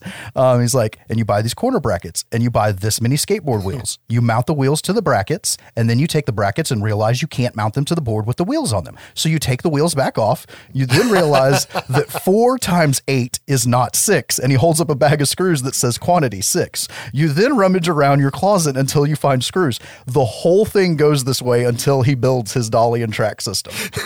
So just check out his shit online, Pony Smasher. He even asked Warner Brothers after making this movie, he's like, can you send me all the behind the scenes footage so I can put my own behind the scenes how to be a director thing up? And they did. And he's like super into that shit. Watching the behind the scenes, he's smart enough to another director to take direction from his cast. How do you feel about the character? How do you think your character feels right now? Well, I think this, yada, yada, yada. It's really cool to see him do that. In one of the behind the scenes, he's talking about when the Ram Demon's going to show up. And he's talking to one of the actors and he goes, and then we turn around to this shot and bam, there's Malphas. And I'm like, what? So I Google it, and Malphas is the name for a demon that's the right hand of Satan. Now, the demon's never given a name, so I'm not going there with it. I really think that probably just because he's Swedish and was just thinking demon and named a demon. I don't think there's anything deeper there, but somebody correct me if I'm wrong, because I couldn't find anything other than the fact that he said this in the behind the scenes. He could have been doing some research on his own, though, and sold that name. And maybe that is who it was supposed to be. Who fucking knows? I mean, they only call it the Ram usually, but maybe it's because they don't want to fuck with shit, right? So here we go. We open with Mr. Mullen's workshop, and we see him putting the finishing touches on the first of a limited series of handcrafted dolls. This is number 1. Handcrafted creepy ass dolls. Yeah. Which, well, it's not, it's still creepy in this one, but at least it's got softer features in this one. So it's not quite as creepy as once it's weathered. And he puts it in a box and he hears these giggles, and a note is slid under the door to his workshop. And he looks at it and it says, "Find me." And he heads to the house that, if you'll pay attention, is covered in cross trim work from like the top of the peak of the house to the doors and like the everything. But it's all right side up crosses and upside down crosses. Almost like there's a thing going on that's subconscious here. There's something else you'll see all over the house later. I'll get to that. So once inside, he finds another note and it says, "Closer." He then spots Annabelle hiding behind a curtain and writes his own note that says, "Found you." And she comes out and reads it, and then Daddy gives her a jump scare and starts tickling the shit out of her. Then Mama shows up, starts tickling the shit out of her too. You know, like, oh, cool, we're this happy little family. And Mom takes her to put her to bed for that night, and she wants the record player on, and it's playing "You Are My Sunshine." And this is the first time that Annabelle gets called B by her mom, and like I said, I'll be referring to her as B and the doll as Annabelle. Okay. So the next day after church, the fam gets a flat. Dad drops a lug nut in the road, and Annabelle can't see around the truck because she's standing in front of it. Mom's watching down the road where there's another truck approaching in the distance, because she even says, maybe I should flag him down. But when Annabelle sees the lug nut, she just does what a kid would do. "I'll help," and she runs out to get it and immediately gets mowed down by the truck. And it's a quick cutaway, and then we see her doll that she was holding all busted up fall into the ground as we hear Mom just wailing in pain in the distance, is what it sounds like. And it kind of reminds me of that shot in Hereditary, emotionally. Yeah, that's a rough scene, especially if you have kids. Like, it's just like, you're like, you know, oh, fuck, because it's a shocking scene. And then you just like, nobody kills a kid in a movie usually, right? And I mean, yes, we all know Gage died in Pet Sematary, but like, that's not common to kill a kid. And I don't know, just the way it's shot and everything, and her acting, screaming there, it's really fucking bad. Yeah, it is rough. And it leads us to our title card, where we see Wood and Annabelle Creation just kind of supernaturally burn into it. That was never shot for the movie. The movie was done. Sandberg loves to play with VFX. That's what he does, because he makes all these short films. He made that at home after the movie was done. He's like, I can make something, and there it is. So I don't think it says right at the beginning of the movie, but this is obviously way back when. A year isn't given. And I guess I should have said this earlier. The way Sandberg got approached to do this is, of course, Lights Out, which was an Atomic Monster film based on his short that he got to make for real, kind of like Oculus. And right. When the first couple of rough cuts were shown to Juan, he was like, "I got another movie that I want you to direct." And he's like, "What is it?" And he's like, "Well, we're going to do another Annabelle movie." And he's like, "Sequels fucking suck. I don't want it." And Juan's like, "But it's a prequel. You can have some liberties." And he's like, "Can I have liberties?" And he's like, "Yes." He's like, "Fuck it. Let's do it." So that's how he got involved in this. Anyways, we get 12 years later on the screen, and we're in the same spot where B got killed, and we see a cross now marking the side of the road. And this bus full of young orphan girls and one nun passes by. You saying 12 years later made me think of this. This is actually 12 years before the first Annabelle movie. I don't know what it is with 12 years in this movie. Maybe it's like Pennywise. I don't know. That's a reoccurring theme. That is correct. So on the bus, we really only focus on Linda and Janice. But Father Bus Driver does mention that Mrs. Mullins was in an accident several years ago. And I don't remember his name. What's this priest's nationality with that kind of last name? I know, right? And so we've established that they're going to the Mullins home and that Mrs. Mullen was in an accident and they may need to help take care of her. So as the girls get out, we see that Janice has polio. And Mr. Mullins takes all the girls in for the grand tour. And this is when we get the James Wan tracking shot from outside all the way in. And like they're going room to room as he's like, this is our room. You don't come in here, yada, yada, yada, like all these things until they end up at the bottom of the staircase. So they're at the bottom of the stairs. Mr. Mullins says, well, girls, your rooms will be upstairs, which sucks for Janice, but it's cool because he has a Mrs. Deagle chair and he shows her how to use it. Thank you. Thank you so much. That's all I can think of is Gremlins. And he's like, this is the switch, up, down, pretty simple. But she has to have the seatbelt latched in for it to close a circuit, presumably for it to have power to go up and down. So she goes up to the top of the stairs in the little chair and everybody's cheering her on. And you know how, I'm going to stop here for a second. to quote you, I think we need to adjust the gamma on your TV. I made it a point when I rewatched this for my notes in my studio to crank the fucking brightness up everywhere I could. Yeah. And it let me catch things I hadn't seen before. Like right here, when she gets to the top of the stairs, you can see B in the darkness behind her. And she just slowly walks away further into the darkness. But Janice does hear footsteps. She hears B's footsteps and just kind of, looks down the hall, but shakes it off. So now that she's upstairs, Janice goes straight to a locked door. Mr. Mullins pops up to tell her that it's locked and it stays that way. It's B's room, obviously. I mean, come on. Yeah. Put two and two together, everybody. But then Linda pops up from behind her and goes, hey, come over here. I got a room with bunk beds. Then we cut over to Sister Charlotte in her room, and she notices that her Bible pages are turning on their own on her bed. Like, holy shit's happening fast in this movie. And then she realizes it's just a draft from the dumbwaiter. The dumbwaiter wasn't in the script. Okay. When they were setting up the sets, the production designer just said, this house should have a dumbwaiter. It's period accurate, and put one in there. And immediately Sandberg goes to Doberman and he's like, I got a whole idea for two different things we need to do with this dumbwaiter. Do you mind rewriting some shit? And he's like, cool, I'll go for it. And that's how we ended up getting everything we get with the dumbwaiter. Okay. So the girls go off to explore the rest of the property, leaving Janice behind, obviously, and she watches from the window. Once again, if you look behind her, you'll see B creep out from behind the bedroom door. And Janice doesn't turn around in time to see her, but she does see the door move a little bit and that her cane is now laying in the floor and not propped up in the chair she had it in. So B is really, really interested in Janice right out the gate. So that night, the group gathers for dinner, everybody except for Mrs. Mullins, because Mrs. Mullins stays in her room. Whatever's wrong with her, she's not coming out of there. We already know this very quickly. She actually interrupts Mr. Mullins saying grace with her servant bell. And he goes to check on her, and this gives Carol enough of a quick peek to see that Mrs. Mullins is masked and in a shrouded bed. And I think Charlotte tells her to sit back down, and then all the lights start to flicker a little bit. But nobody says anything about it. The girls carry on for dinner and then head to bed. So the first night, they're in bed, and Janice sees a note slide in from under the door. And she looks at it, and it says, find me. And she goes outside, and then she sees another note slide out from the locked room. And she opens it up, and it says, in here. And the door unlocks itself. You don't fuck with this shit, man. That's when you turn around and you go find the nun. The good nun, not the Valak nun. And Janice puts her hand on the handle and says my favorite written line of dialogue in the movie. Forgive me, Father, for I am about to sin. I don't believe that's how confession works. I haven't tried that yet, but I know, right? So once in, the first thing she zeroes in on, she has to actually uncover it from a sheet, but there's a dollhouse, and it's like the typical old school thing. Dad is a woodworker, and he built a dollhouse that's a complete copy of the real house. Yeah. And she looks in the dollhouse and zeroes in on a room that's B's room, which is the same room she's standing in, and there's actually a little doll for B in there, and this like hidden closet opens up, and a key falls out. And Janice grabs it, and since she knows the layout, she looks over and goes, there is a closet door hidden over there. And she goes over, and the key works. I've heard and read so many people say that this setup's bad. Like, it's just like Resident Evil. The game.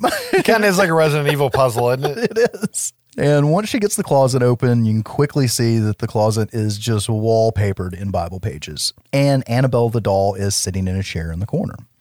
Janice is like, fuck this, and closes the door. But the door keeps opening up. It doesn't matter if she closes it, locks it, no matter what, this door is opening. Yep. You just don't fuck with a room lined with Bible pages because it's lined that way for a reason. Yes. So she takes the sheet that had been on the dollhouse and takes it into the closet and at least covers up Annabelle because she's going to keep snooping. And once she goes to the other side of the room, she gets spotted through the window from Mr. Mullins, who's walking back from his wood shop. So now it's like, oh shit, I better get out of here. But what we've been seeing while all this is going on is the sheet-covered Annabelle has floated up into the air and started walking out of the closet and around the foot of the bed. And it makes it around the foot of the bed as Janice turns around, and the feet are stepping on the sheet, pulling it more and more towards the front of whatever about to pull it off as it gets right in front of Janice, and the sheet falls to reveal nothing. I do want to say that when it rises up, the sheet is much larger than the Annabelle doll. Oh, yeah. Well, I mean, I think it's because it's supposed to be the RAM, right? Like Exactly. manipulating the doll. Yeah. So this was pulled directly from Sandberg's short Attic Panic. Okay. Which brings me back to my joke from earlier, because in that short, which his wife is in all the shorts and she's in this, and I think she may be in Lights Out proper, I'd have to look. In that story, she's going to put something in a storage cage that looks just like the first Annabelle. Okay. And something covered in a sheet shows up and she pulls it off and there's nothing there, yada, yada, yada. So obviously a little freaked out, Janice hobbles her way back into her room without being spotted and actually gets in bed just in time for Mr. Mullins to not see her. So she's laying there in bed huffing like, okay, I got away with it. But we see a cut back to the closet and Annabelle's not in the chair anymore. And the camera then moves across the wall and the shot turns upside down while it's looking at a cross on the wall and dives down. And then all of a sudden we're in the bottom of a well. This is another shot that was done completely at home by Sandberg after the movie. He's like, I can CGI this shit. And we're looking up in the well and we see Carol and Nancy and the two other girls, which we'll get to them later. They're not a big part in the movie. They're like, this must be the well that he keeps Mrs. Mullins in. Like they're already starting like what kids do. They're telling they're starting to build ghost stories about the scary Mrs. Mullins. And she says that, she didn't even have a real face. It was like a porcelain doll's face. And Linda kind of gets run off by Carol because she's like, do you want to talk about boys? And she's like, ew. And then she's like, yeah, then you can't talk with us. How about we play hide and seek? And she's like, okay, great. I'll go hide. Like poor little girl being pushed out from the group. Yeah. And it's obvious because she's the one that just wants to be friends with the cripple as far as how the older girls see it. They're, that's how kids are. So Linda goes running off to the house. And as she runs in the entryway, she sees these like vents going into the main staircase and like, oh crap, bet I can get in there. And she goes under the stairs. Meanwhile, we get a quick thing of Janice confessing her sins to Charlotte. And Sister Charlotte's like, okay, say one Hail Mary and unpack 3 boxes. She's using that girl for slave labor, man. No, it's her penance, man.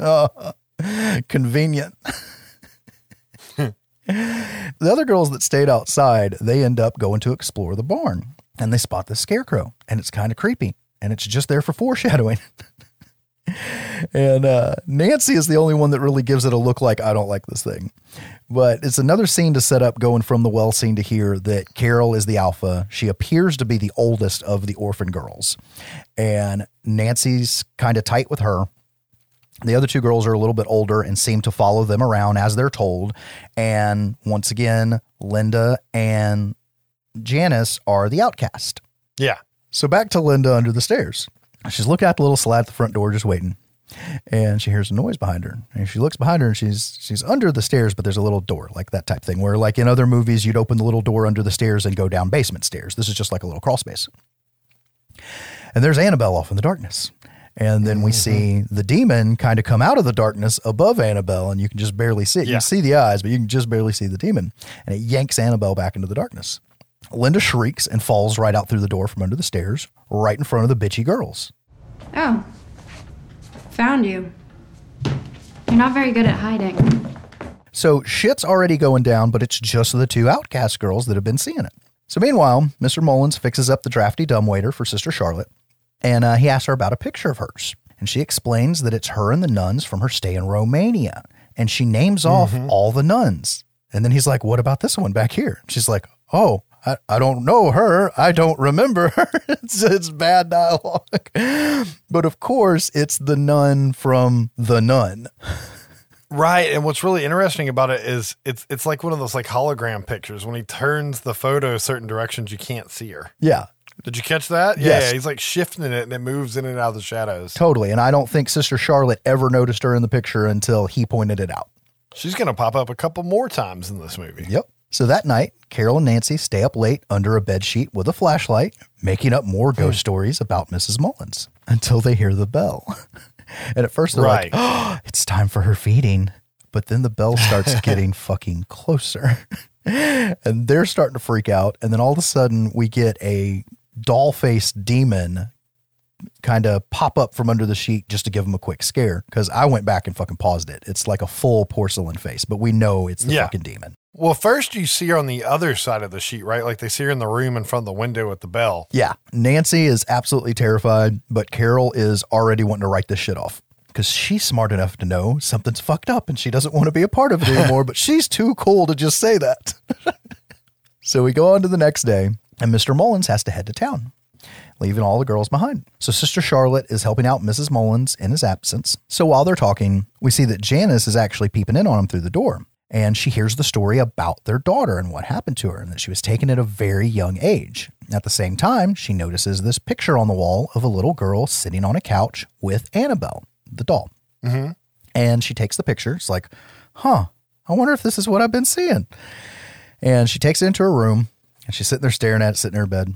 It's like, okay, enough of that. And she goes to put it under the blanket, but whenever it's in shadow, Bee's eyes light up. She does this a couple of times. Yeah. She's like, that's really fucked up. And then just shoves it under the blanket anyways. She then hears the record player kick on in Bee's room and she goes in and she's followed by Linda this time. And Linda's just like being a kid. She's like, do. And she's got this pop gun that was Bee's and she shoots it and the ball smacks the Annabelle doll in the face because we now see the doll sitting on the edge of the bed. And so Janice is like, that's not good. And I keep wanting to say Lulu, but Linda's all like, reeling in until she notices that now the doll's head is turned looking at her. Like, what the fuck did you just do? Yeah. So Linda takes off while Janice stays to go digging around some more. And she ends up finding and reading Bee's diary. And the last entry in it says, "Today I came home," in completely different handwriting than the rest of the diary. Yeah. The door shuts and then Bee's little puppets in this little puppet show thing come to life. And Janice is pretty cool about it. She goes over to it and she's like, hey, who's doing that? And she grabs one of them expecting there to be a hand in it or behind it. And there's nothing there. I expected to see a black demon hand when that happened. Yep. She then sees Bee over by the dollhouse who asks for help. What do you need? Your soul. And that shit is so Evil Dead. And Sandberg even goes on this thing about how, okay, look, it was written like this. We shot it. And when we went to do ADR, we tried everything we could to make this not sound like something from Evil Dead. And we stuck with how it was originally written. And we just have to deal with it. The thing is, though, it's fitting here, though. It's not like it looks like they ripped off Evil Dead. I mean, it's a demon that's only there to take a soul. What the fuck else is it going to say? Get me a milkshake, right? Like, that's all there is for it to do. But, I mean, everybody's always going to think, swallow your soul. I'm going to swallow your soul, right? Well, of course, this comes from a totally demoned out Bee. Janice tries to make an escape downstairs. And she gets in the chair thing. While she's being chased by the demon, she makes it about halfway down the stairs. The chair stops. Chair starts going back up. Like, that's really, really sucks. It makes it up to the top. That's the part where I was expecting her to fly out the window like Gremlins. I know, right? And instead, she just gets sucked straight up into the darkness. And then we quickly cut to the foyer downstairs, and her one fucking shoe falls. And it gets real quiet. The camera slowly starts to tighten in on it. And then her fucking body falls on it. I love that. I love that shot. You think it's just the shoe. She's gone now. I wonder where. Oh, shit. I do think it was kind of like out of place, though, her getting sucked into the nothing. Yeah, but whatever. It's a Conjuring universe movie. And for the rest of the movie, she will be known as Sad Wheels. What? Because she comes back from presumably the hospital, and now instead of just being in a brace and a fucking cane, she is now stuck in a wheelchair. So on Janice's first night back, she tries to warn Sister Charlotte about the shit she's been seeing, but Sister Charlotte isn't buying it because she already sees her as a liar. She's been fibbing since she's been there and getting into shit she shouldn't be. Yeah. Mr. Mullins ends up going to talk to his wife, and he says that he thinks Janice was attacked. And Esther, Mrs. Mullins, says it's been quiet for 12 years. Sometimes an accident is just an accident. Sometimes a cigar is just a cigar, right? Is the line from the first film, I think. Oh, yeah. Same writer, right? So yeah. So Janice has been relegated to the downstairs, obviously. And she and Linda trade dolls. And in the opening scene, well, not opening, but when we first see them on the bus, they've got 2 dolls that they comment on how they look like each one of them. So it's, it's cute that they have their own doppelganger dolls. Yeah. And so in this scene, they trade the dolls so they can still kind of be with each other. Just a kid thing. And Linda goes to head to bed, but she's distracted by the sound of Annabelle rocking in Bee's room because we know Annabelle digs rocking chairs. This is where it came from. Yeah. She runs over into her bedroom and she posts up in the doorway with her fucking pop gun. She's shooting it off into the darkness. Never. I'd sit there armed, but I would never sit it out there because a pop gun, for anybody that doesn't know, it's a gun that shoots a ball that's got a string on it. So you can pull the string back in and reload the pop gun. So on like the second or third shot, something holds onto the string when she goes to reel the pop gun back in. And it goes up higher and higher in the air. And finally the whole gun gets ripped out of her hands and we hear these charging footsteps from out of the darkness run right up to the room, and it scares her back up into her top bunk. She looks over into the floor and she sees these dark footsteps that lead up to the lower bed. And then she looks, and you never see this. Everybody always leans over the side of the bed. I love this. She looks at the crack in between the top bunk bed and the wall to look down below. Uh-huh. And there's fucking Annabelle, like right there looking back up at her. And she's like, this is some fucked up shit. And then the demon kind of hunches over the Annabelle doll and pulls it back out to where she can't see it. She's like, that shit's even worse. He's a creepy looking demon, man. He is. And he's always got this look on his face like, I'm creepy. That's like all he does. So the next day, we've got Janice chilling out in the sun where Sister Charlotte has put her to just kind of chill out, get some vitamin D. We got a tight shot on her, and all of a sudden her chair gets kicked by something out of frame. On the behind the scenes, that's literally Sandberg laying on the ground. He's like, action. And then he kicks the shit out of the back of the chair. And then presumably Valak, as the nun, grabs the back of the chair and charges her ass into the barn. That's what I took it as. And I'm assuming Valak and the Ram are both working together to raise hell, basically. Hey, that's 2 different forms of raise there, right? Exactly. Because we know what's about to happen with Janice, and Valak was helping get her into the room for it to happen, right? Yep. Shit's about to get fucking real. Because once she's in the barn, Bee pops up and immediately does this crawl charge right up onto her. Because when she gets wheeled in, she's like flung out of the chair and the chair flies across the room into a million pieces. She's stuck on this dirt floor. So Bee charges up on her, jumps right up on her, and does the you're now possessed puke into her mouth. Which is a Conjuring verse staple, right? Because that's what happened in the first Conjuring film. Then the others find her, and her chair's fine now, and she's sitting in it, and she's got her back to all of them. They're like, oh my God, Janice, are you okay? And she looks over her shoulder, and she's like, I'm fine now. And it's really creepy. And poor Linda is the only one they hold on Lulu Wilson's face, and she's looking at her like, that's not my friend. That's so not my friend. She's so good. I have a question for you, though. So with the rules of this universe, you have to offer up your soul. So did she just offer her soul to him to like get out of it, or is possessing different than taking your soul? I think possessing is different than taking the soul. I think possession is just the... like he beat her till she was so weak that he could take over, and now he's using her to get a soul? Exactly. Is that what you think? It's part, an extension of the trickery. It's just so confusing. I don't know. It's just kind of odd because you didn't see that in like the previous film where somebody just got like insta possessed. Yeah. So Linda obviously realizes that something's fucked. She ends up telling Mr. Mullins about Janice seeing Bee and freeing the Annabelle doll from the closet while they're sitting on the porch and he's carving this crucifix. And he's like, the fuck she did? Like that shit was put there for a reason. Right. So now he knows for sure shit's going down for real. It doesn't matter what Esther thinks. So shook as shit, Mr. Mullins goes inside and he finds Annabelle, and I think she's sitting at the end of the dining room table. And she's got a fucking note sitting there. I really should have wrote what the note says, but oh well. Jesus. We're trying to run a quality fucking podcast here, Josh. Yeah. You should hire caliber talent.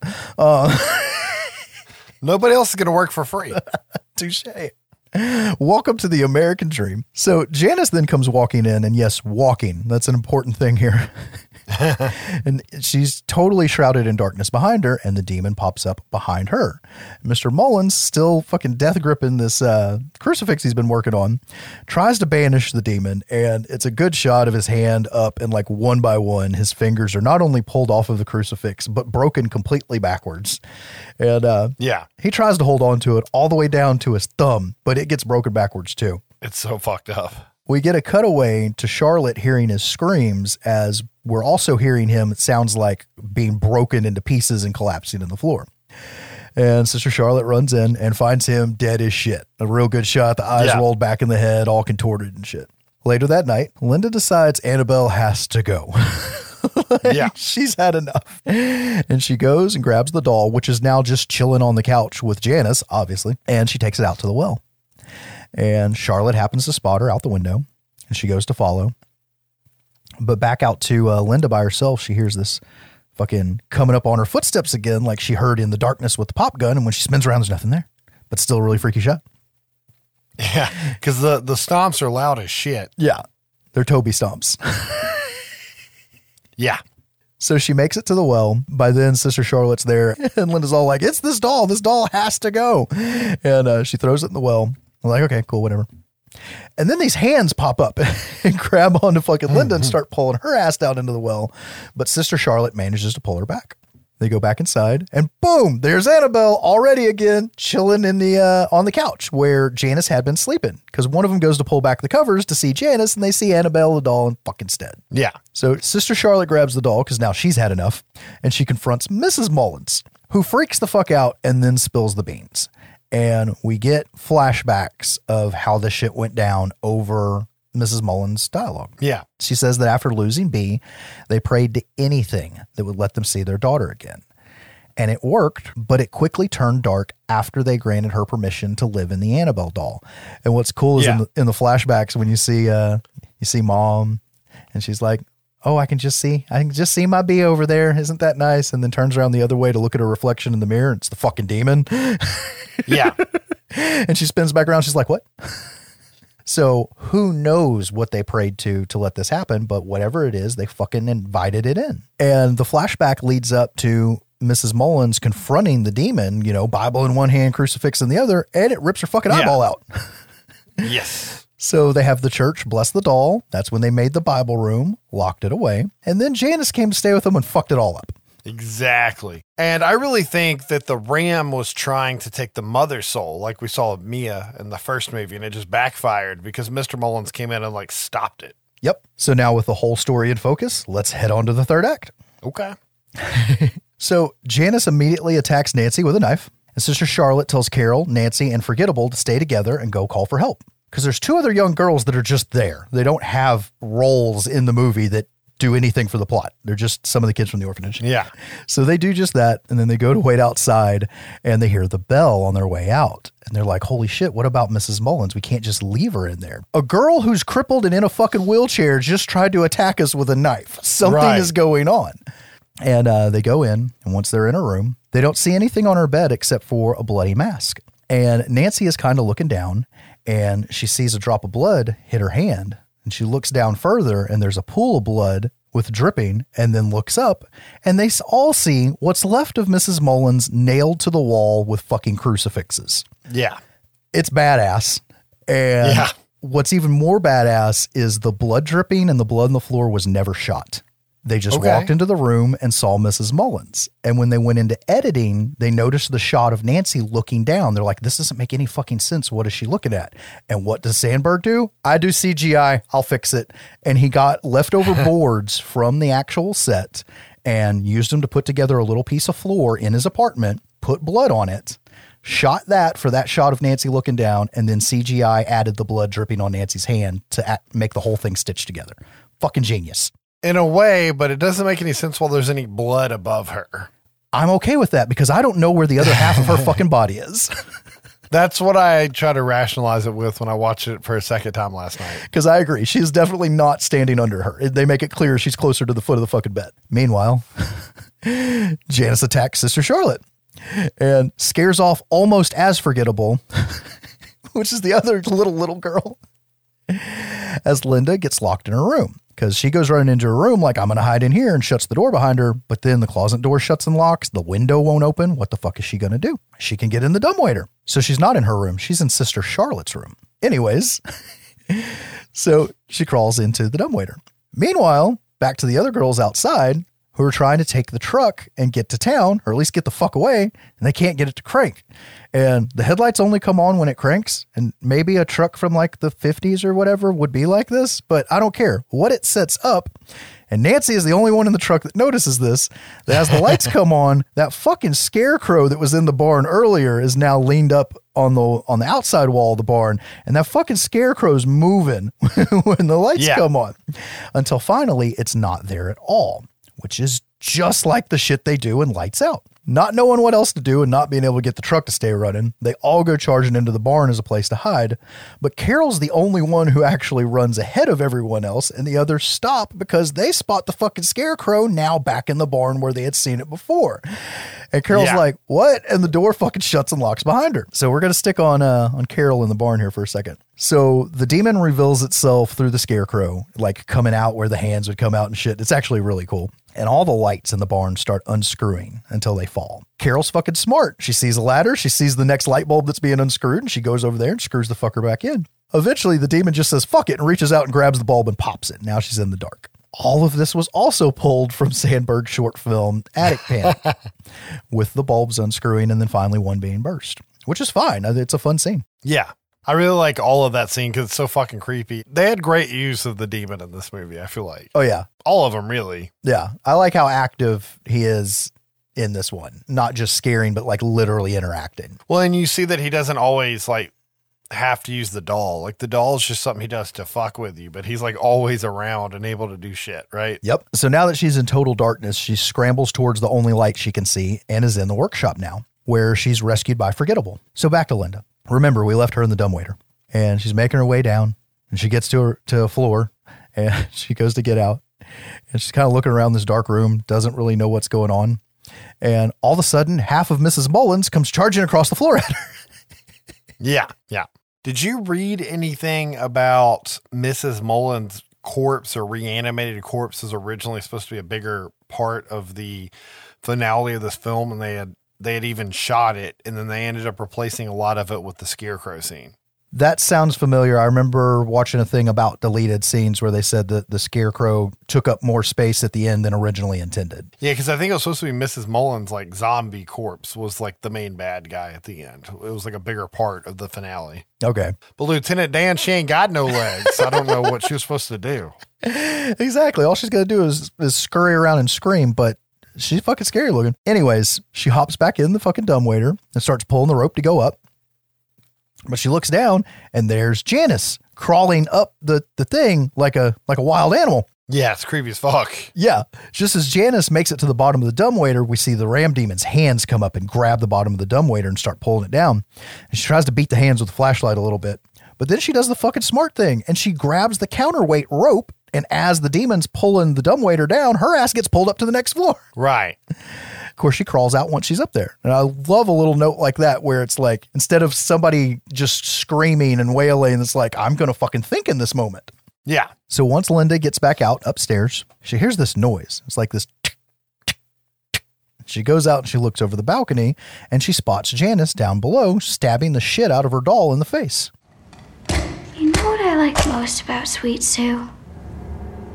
She looks just like you. So Linda takes off and ends up hiding in Bee's closet.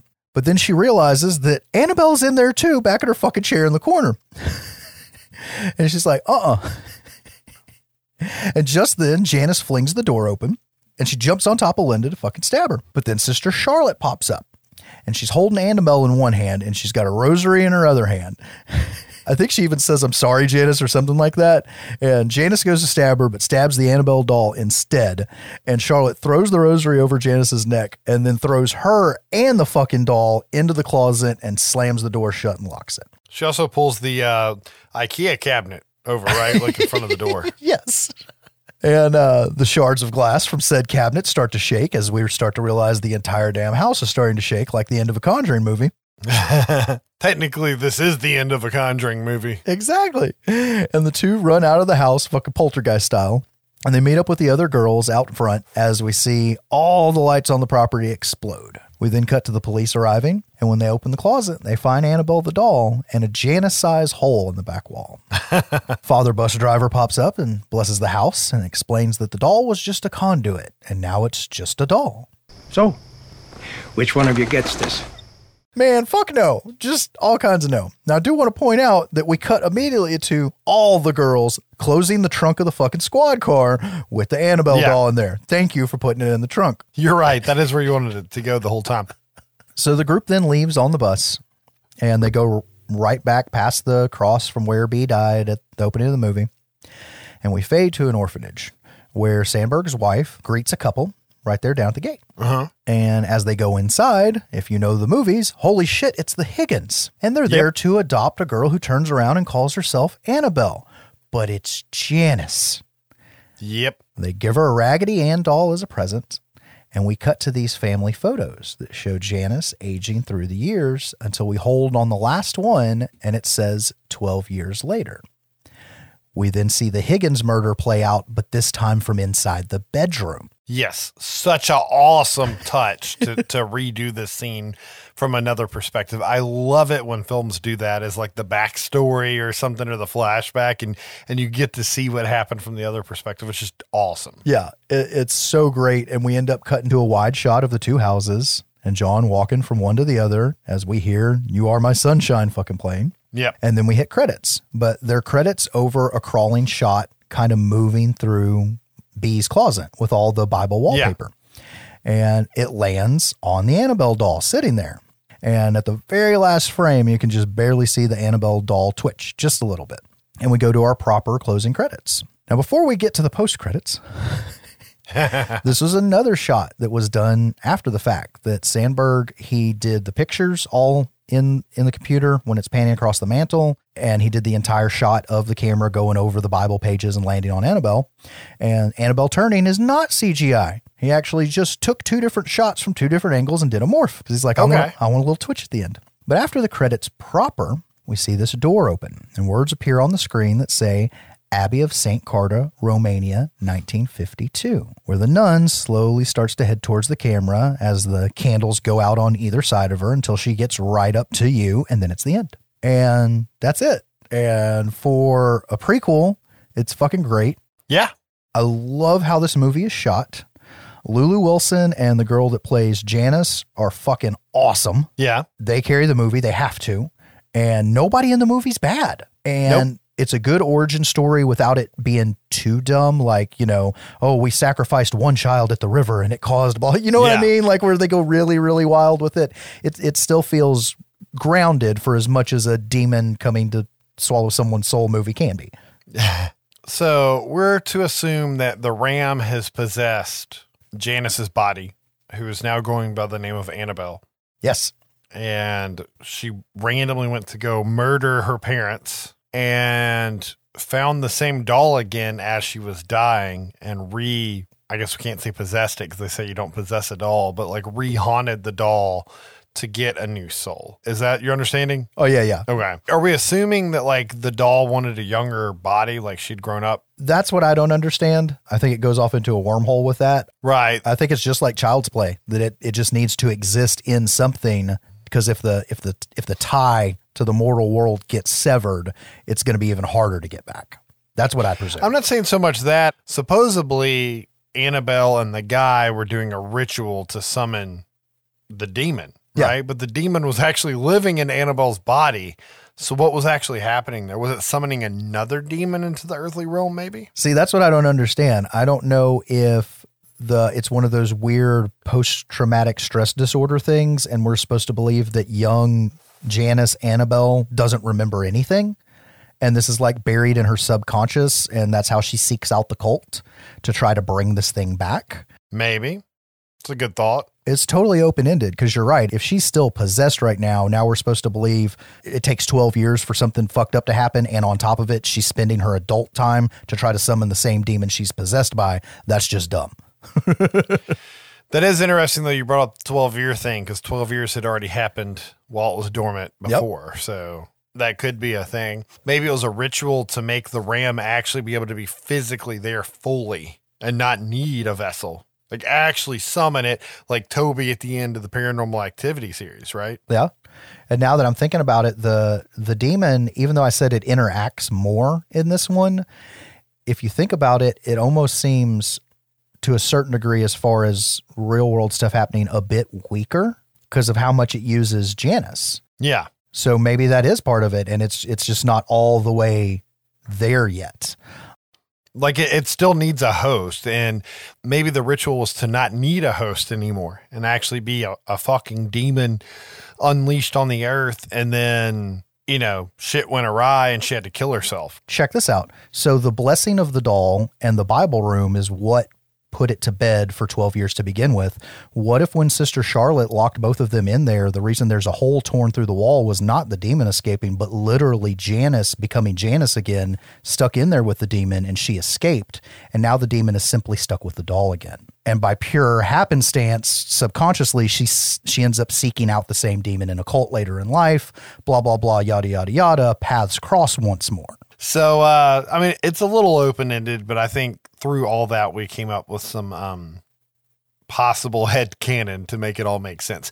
Because honestly, they did a good job with the prequel. Sometimes prequels fuck up things and you have to retcon them. And that's the only hole I could really think of is why did Annabelle go and kill her parents and try to do a ritual to summon the demon? And honestly, my theory on trying to not need a host probably makes the most sense to me. But I kind of wish they would have flesh that out somewhere, because once again, this headcanon, I'm making shit up. Well, and once again, we had a Conjuring movie that had a massive return on investment once again. Yeah. So when that happens, you got to have another movie, this time in the form of 2019's Annabelle Comes Home. This film is directed and written by Gary Doberman. So that's part of why this trilogy is so good. We've had the same screenplay writer for 3 films in a row. And he's now directing the 3rd film, and this is his first director credit, right? So I'm not going to go over screenplays again because we've already done that. Been there. As far as our cast goes, I'm glad to get to say these 2 again. We got Vera Farmiga as Lorraine Warren. Of course, she's famous for The Conjuring verse, Bates Motel, Orphan, The Departed, Up in the Air, Godzilla, King of the Monsters, etc. And then we got Patrick Wilson as Ed Warren, Conjuring verse, Insidious franchise, The Watchmen, Aquaman, Fargo, the series recently. And glad to have them in here because with this being a Conjuring verse spin-off trilogy, it's nice to really rein them in on one for a good part of the movie. They're not the main cast of this movie, but they're in here for a good part of it. And I'm always glad to see them in these roles. We have McKenna Grace as Judy Warren, and I want to point out that she's not related to Kiernan Shipka from The Chilling Adventures of Sabrina, because my wife and I saw her on a show recently, and we're like, that's either the same girl or they're fucking related, because we're watching an old show on Netflix. No relation. She is going to be in Malignant, so that's 2 people from some of these movies that we've covered today that are going to be in James Wan's next film. I guess she just really liked them.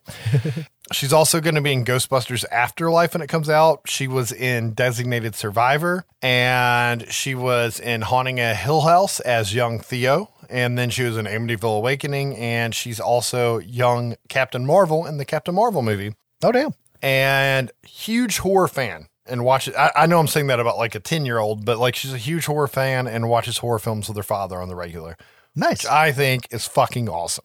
Hell yeah. But she's new in the role of Judy. We had the same girl play Judy in the first 2 films. And by the time they made it to this movie and needed her as a main character, the original actress had outgrown the role, which is a problem that you have with child actors, right? Yeah, but she's awesome, so who cares?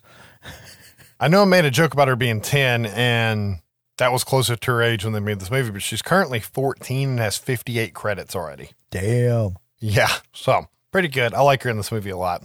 We have Madison Eisman as Mary Ellen, and she's famous for the 2 new Jumanji movies most recently, and she's going to be on the I Know What You Did last summer TV show. I don't know if she's a main character, but I'm assuming she is. Okay. And she also was in Goosebumps 2, and apparently she's famous for a TV show called Still the King, which I've never heard of or seen, but that was one of her prominent roles. Okay. And the only other person I'm going to say as a main character is Katie Saroff, who plays Daniela Rios in this movie. And I only saw that she was in a lot of TV and not anything that really jumped out to me, but I think she's fucking great in this movie. Yeah. And I didn't see anything crazy for special effects. And once again, produced by James Wan. Hopefully I wasn't too absent during Josh's film at the end there, because I realized I didn't have any backstory notes on this movie. And I felt like I fucked up. So I was doing a little bit of research. And apparently, while I was writing my shit for this episode over 2 weeks, I really couldn't find anything. Other than supposedly the set was haunted as shit and a lot of scary stuff happened, especially with the girl playing Judy. Like, at one point in time, something weird happened and they were trying to like talk to see if there's a spirit there, and her nose started bleeding, for example. Oh, wow. And they had set pieces move supposedly randomly, but they were also making a creepy horror movie. So who knows who was fucking with them during that point in time.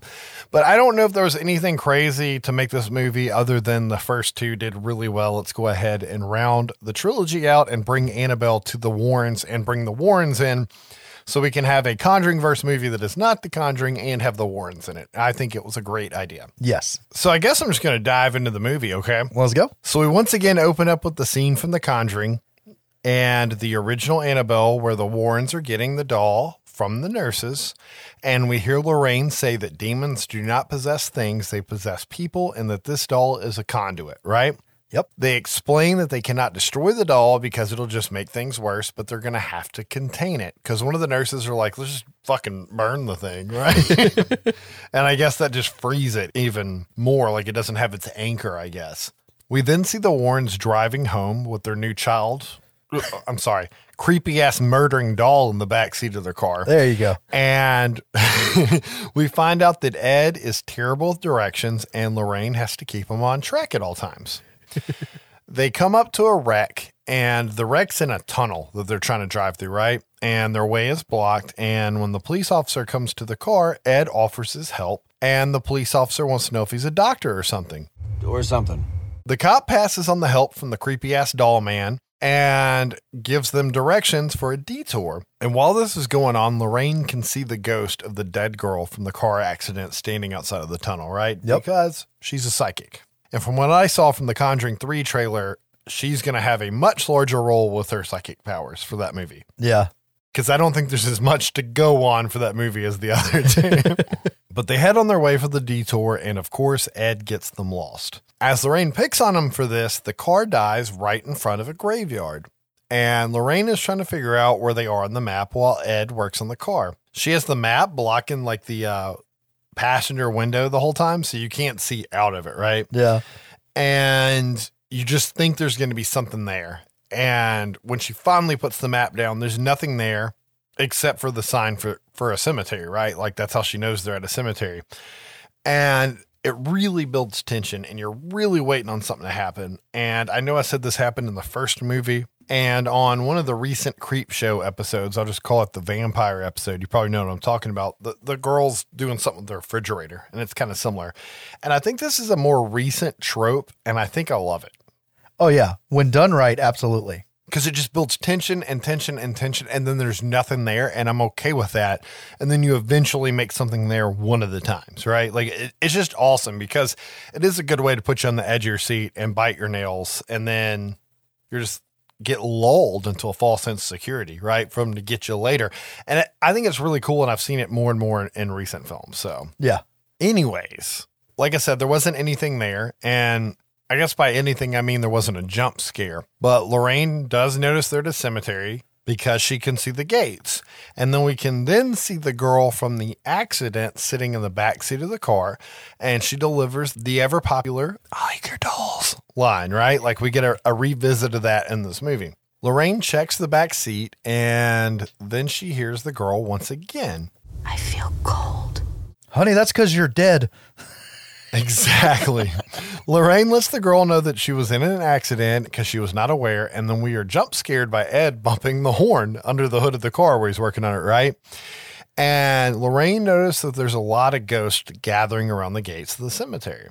We then hear Ed say that he thinks he fixed the car, and he slams the hood, and we can see the ghosts surrounding Ed now instead of being at the cemetery gate, until one of them grabs him and chunks him in front of a moving 18-wheeler, where he narrowly dodges it, and he's okay. And the truck driver gets out, and he's like freaking out, and he's saying he's sorry, and he doesn't understand what happened. It's like something took over his truck, right? Yeah. Lorraine informs Ed that this is the doll's doing, and that it's a beacon for spirits. And really, it makes me think of Insidious at this point, with Josh and Dalton, right? Yeah. Like how they're vessels because they can go into the astral plane, and when their bodies are vacant, ghosts and demons just start surrounding them. Like the ghosts want the body, but the demons come in and say, fuck you, and kick their way through.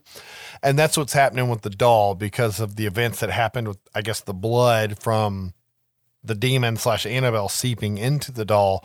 It's now this super totem or conduit, and all the ghosts are like, I want to fucking possess that thing, right? But we know there's a demon coming in and he's going to win, right? But I don't know. I think it's a nice parallel. We cut to the Warren residence where we can see Judy wake up in her room excited that her parents are home. And we can also see that the Warrens already have a priest waiting for them, right? The Warrens and the priest head into what I think is the early stages of the cult museum because there's not as much shit in there yet. And they try to cleanse the doll. We can see the priest attempt to cleanse the doll with prayer and holy water.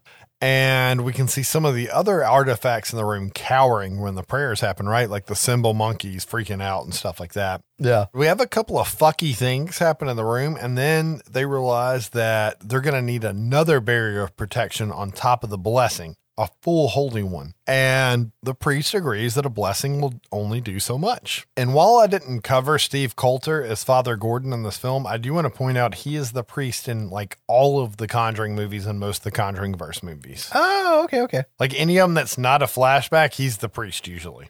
I did not catch that. But anyways, Ed comes up with the idea to use some church glass that they had gathered from Trinity Church. And I guess Ed uses his uber handyman skills to slap together a lockable cabinet out of these glass panes.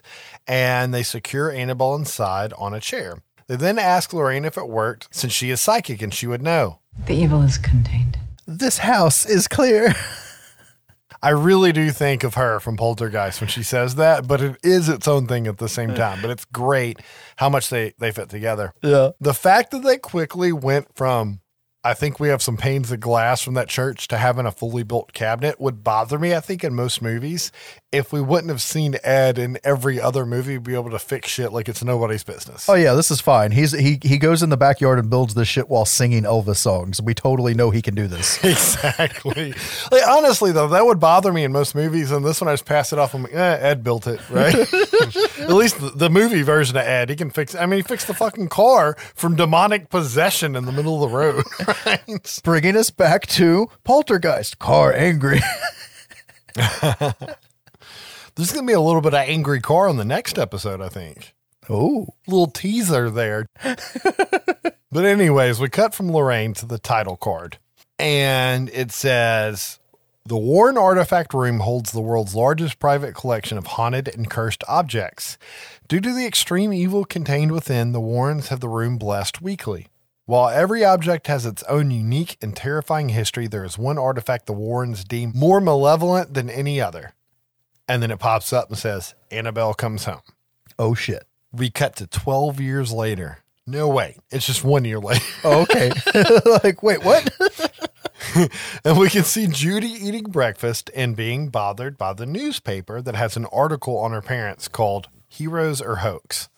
This is about a controversial exorcism, which I assume is probably the first film. Because Amityville and stuff like that, Ed never tried to perform an exorcism, but Ed had to do the exorcism in the first Conjuring movie, right?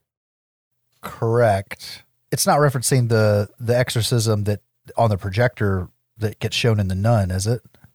It's shown in this movie too, but do you think it might be referencing it? It could be referencing that, but for some reason I was thinking that was part of the first Conjuring movie when the mom was possessed. I'd have to go back and watch them. But either way, like it's Ed did an exorcism and that's what they're getting, Yeah. wrecked in the newspaper for. Yeah. And it's art imitating life, kind of like, are these helpful people or are they charlatans? Right, which you hear a lot nowadays, especially now that they're gone and not here to defend themselves, right? Yep. And that's ballsy to put that in the movie Yeah. at the year that this was put in the movie. So I give him props for that. And don't forget, James Wan always had Lorraine on set when he made movies with their characters. Yes. Like he would go to the museum regularly to look at the artifacts. He'd have her on set for consulting. Hell, there's pictures of Patrick Wilson next to the actual Annabelle doll in the museum because he went to see everything before he did the movie. Yep. Right? Like everybody was all in on this. But anyways, we can see that this really bothers Judy and she runs upstairs to her room to pack her backpack for school. And she looks bothered by something and stares at the crucifix on her wall that's over her bed. And she grabs that shit and puts it in her backpack. It's coming to school with her, right? We can see that the Warrens are going on a trip and that the babysitter, Mary Ellen, will be taking her to school that day and staying the night with her. Yep. We can see that Judy really likes the sitter, but she's bothered by something, and she's bothered to be dropped off at her Catholic school that she goes to. And Mary Ellen can really tell that something's wrong, right? At recess, we can see that Judy notices a priest standing oddly in the courtyard and staring at her that no one else seems to notice. Yeah. She goes for a crucifix in her backpack for protection, and as she pulls it out, she pulls her hood up over her head, and it kind of made me think of a child hiding under the sheets from the thing in their closet, right? Totally. And she turns to where she saw the priest last, and he's not there. He's gone. We then cut to Mary Ellen as she heads to the store on her free period to get some things for the night at the Warren house. And her friend Daniela bombards her with the newspaper and questions her about the Warrens. And she's really pushy and adamant about coming over and staying at the house, even though Mary Ellen's against it. And Mary Ellen says that Daniela is a bad influence and the Warrens will know if she comes over and that someone else stayed at the house because Lorraine's a psychic and you can't really get anything past her. Exactly. And Daniela notices the cake mix and finds out that it's Judy's birthday and that Mary Ellen is making a cake for her. I do want to point out this movie either came out or was filmed during the actress playing Judy's birthday. It's kind of crazy. Oh, really? I think it was the release day, yeah. But Daniela points out who's working the cash register and heads over to address him. Bob's got balls. How you doing? Oh, about the biggest pair you've ever seen. Exactly. We get to see one of my least favorite horror tropes, and that's of the asthmatic needing to hit their inhaler because they're now nervous. And anyone who's listened to the podcast knows that I'm asthmatic, and that pisses me the fuck off every time I see it in a movie. Because you're not going to have an asthma attack because you're about to get flirty or something, or you're nervous. When it got to that, I'd forgotten about that being a part of her character when we were watching this movie, and I'm like, oh, Jesse hasn't got to bitch about this in a while. Here we go. But as we cut back to Daniela, she points out to Bob that he lives across the street from the Warrens, and she wants to know if he's ever seen anything weird there. And Daniela basically threatens to bust out Mary Ellen for liking Bob until she agrees to let her come over to the house. After Mary Ellen walks out, Daniela still lets Bob know that Mary Ellen likes him, right? Like, She's trying to help some people out, man. well, I mean, at this point in the movie, I don't like her character. Like, she was annoying, and I was hoping she was going to die soon. However, my opinion of her is about to change greatly in a few minutes because she's a really good actress. But back at the school, we can see that none of the other kids want to come to Judy's birthday party, or they're not even allowed to come to the party because of the article about her parents, right? And we can also see a boy named Anthony who was a bully to her, and he warns the other kids to stay away from her or they might get obsessed. It's possessed. What I said. Mary Ellen breaks it up by telling Anthony that she'll go get his sister, and he freaks the fuck out and backs away when he hears that. And I want to point out that this kid was made up, and he's supposed to be a representation of Tony Spera, Judy's future husband, and that's why his name's Anthony. And Gary Doberman wanted to know if it was okay to add this character into the movie to plant a seed for further movies in the Conjuring verse. Oh. So even though Judy didn't actually meet Tony until they were adults, the seed is planted to have them together earlier so they can do like a teenage movie with Judy and her boyfriend or something, right? So it's art imitating life again. They took a little bit of reality and added some fiction to it so they could use it for more movies and more money ultimately. Yeah. It'd be the Sparrows, not the Warrens, but generally the same thing, right? As we're about to see with her character as this story progresses. Oh, yeah. She's got the shinning. Yeah. I also want to point out that if you look at Judy Warren's actual birth date, she would have been in her 20s at this point in time. Oh, that does not make sense. Well, it's a fictional story about the Annabelle doll, right? Like that's the thing. Like most of the Conjuring stuff is supposed to be based off of a true story, but the spinoffs are complete fiction based off of the stuff from the true story, right? Or the supposed true story. But like I was saying, like all the kids are either I'm not coming to your party or my parents are not letting me come to your party.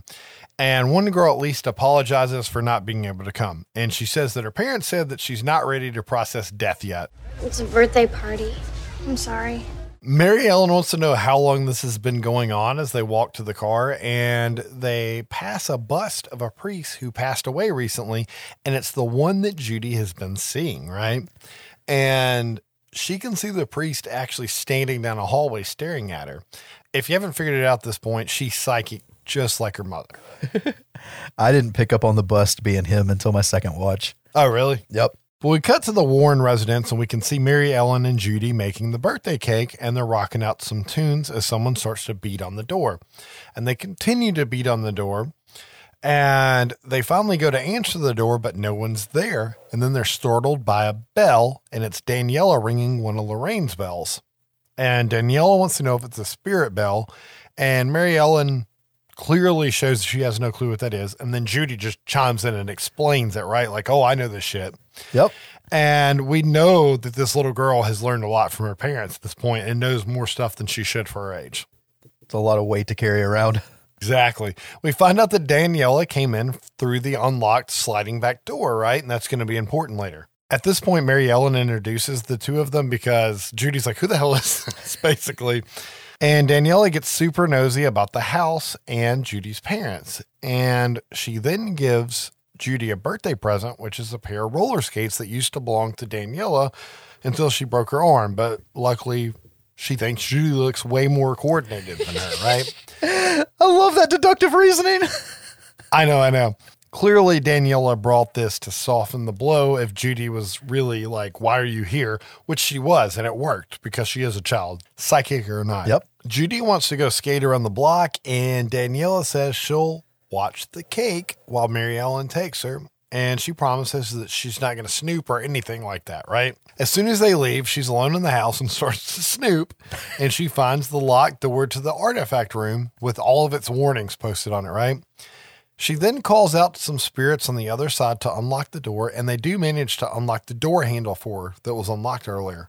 Unfortunately, the other 97 locks on the door are still locked, right? Yeah, I got a beef with some of these 97 locks that we'll get to once she has the keys. She then goes into Ed's study and starts digging through things, including files and all sorts of shit. And she's about to give up on finding the keys as she sits down at the chair of the desk because she's gone through all his drawers at this point. Yep. And Ed, of course, has a picture of Jesus Christ on his desk. And she's looking at the picture, and you got to remember all these kids go to Catholic school, right? Like we saw that earlier. And she's like, please don't judge me. And she lays the picture down, and Ed hides his keys behind his picture of Jesus Christ. Okay. Yep. I guess if you're trying to stop demons from getting into your demon artifact room, that's a good spot. Yes, but I'm once again going to go with a smart-ass demon like I did at the end of the first movie and be like, I'm going to get the keys from behind the picture. I don't have to see Jesus. We got a real Scooby-Doo moment here. Not the last one. But Daniela uses the keys and she makes it into the artifact room, and we can see there's a lot of shit in here. There's a samurai set, an old TV, a music box, which you should recognize from The Conjuring. Yep. The symbol monkey we saw earlier, The Black Shook, which is a book about a werewolf, a Milton Bradley board game called Feely Mealy, and of course the Annabelle doll. There's a lot of other things in the room, but those are the prominent ones that point out right there. Yeah. Interestingly enough, I did some research on the artifacts that could be found in the real Warren house. Okay. And I was able to find where Tony Spera had talked about the artifact room in the movie versus the real one. Okay. They don't have a samurai set in there. They don't have a Feely Mealy board game. He's assuming that was like based off the Ouija board they have in there. I couldn't find much about the Black Shuck. They do have a wedding dress in their artifact room, but the wedding dress story we're going to hear in a little bit in this movie is completely made up for the movie. Okay. The white dress they have in their actual artifact room is supposed to be the Lady in White of Connecticut's dress. Oh, okay. Like the Where they lady stopped in the the white. Lady in White. Yeah. So kind of interesting. Like obviously the creators of these films had seen the Warren room and they used some of the artifacts and added to it. But I just thought it was worth pointing out. Okay. But of course, Daniela notices the Annabelle doll case and she heads over to it and inspects it. And then she walks towards the TV that's in the middle of the room. And behind it, you can see the wedding dress I was talking about. And there's an old typewriter beside it.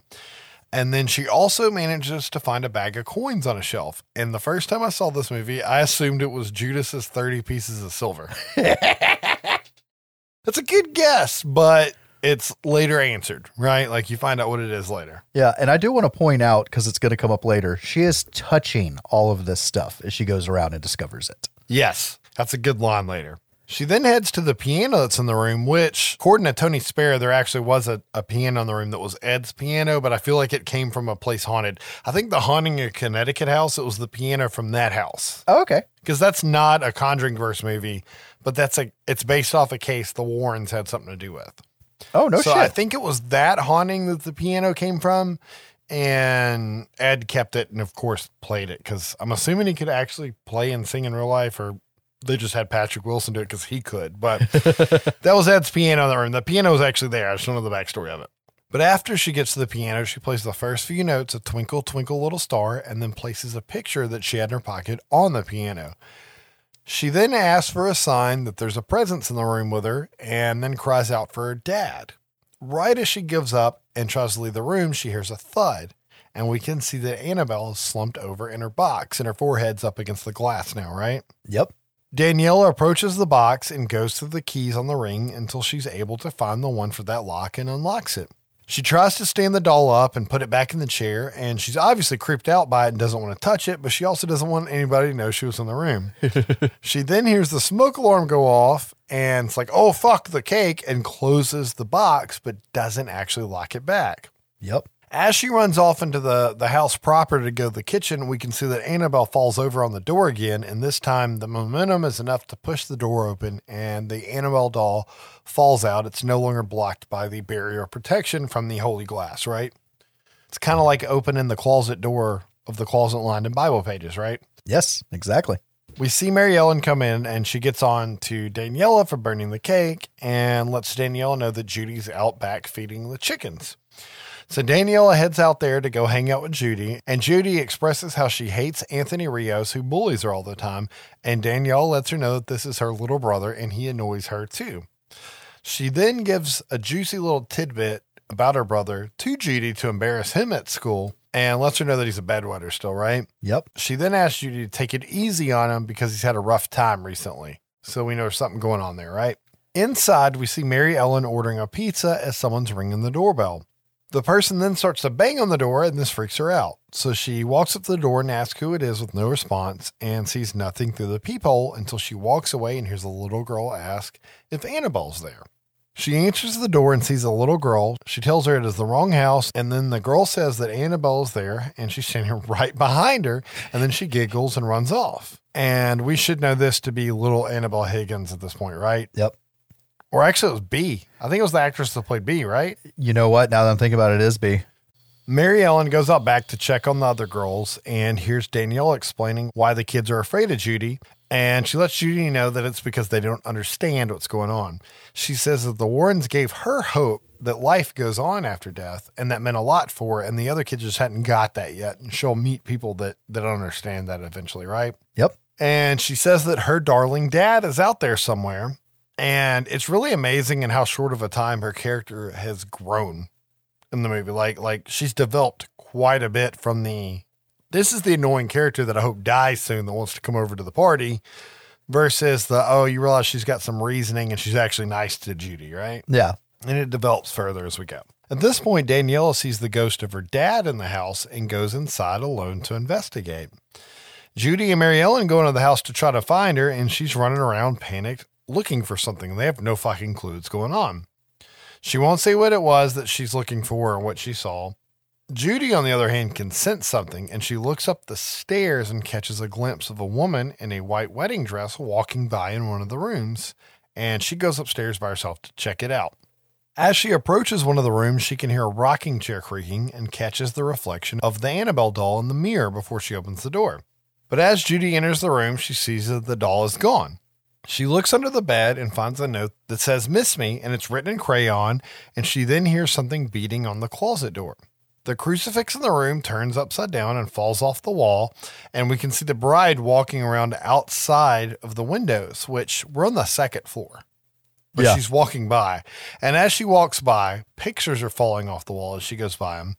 And then she cuts the corner, and there's no windows on that wall, but there's mirrors. And we can see her in the mirrors walking by. And then she cuts the other corner where the doorway would be, and you can see her in the hallway. right? And she stops. It's a really cool, freaky fucking shot.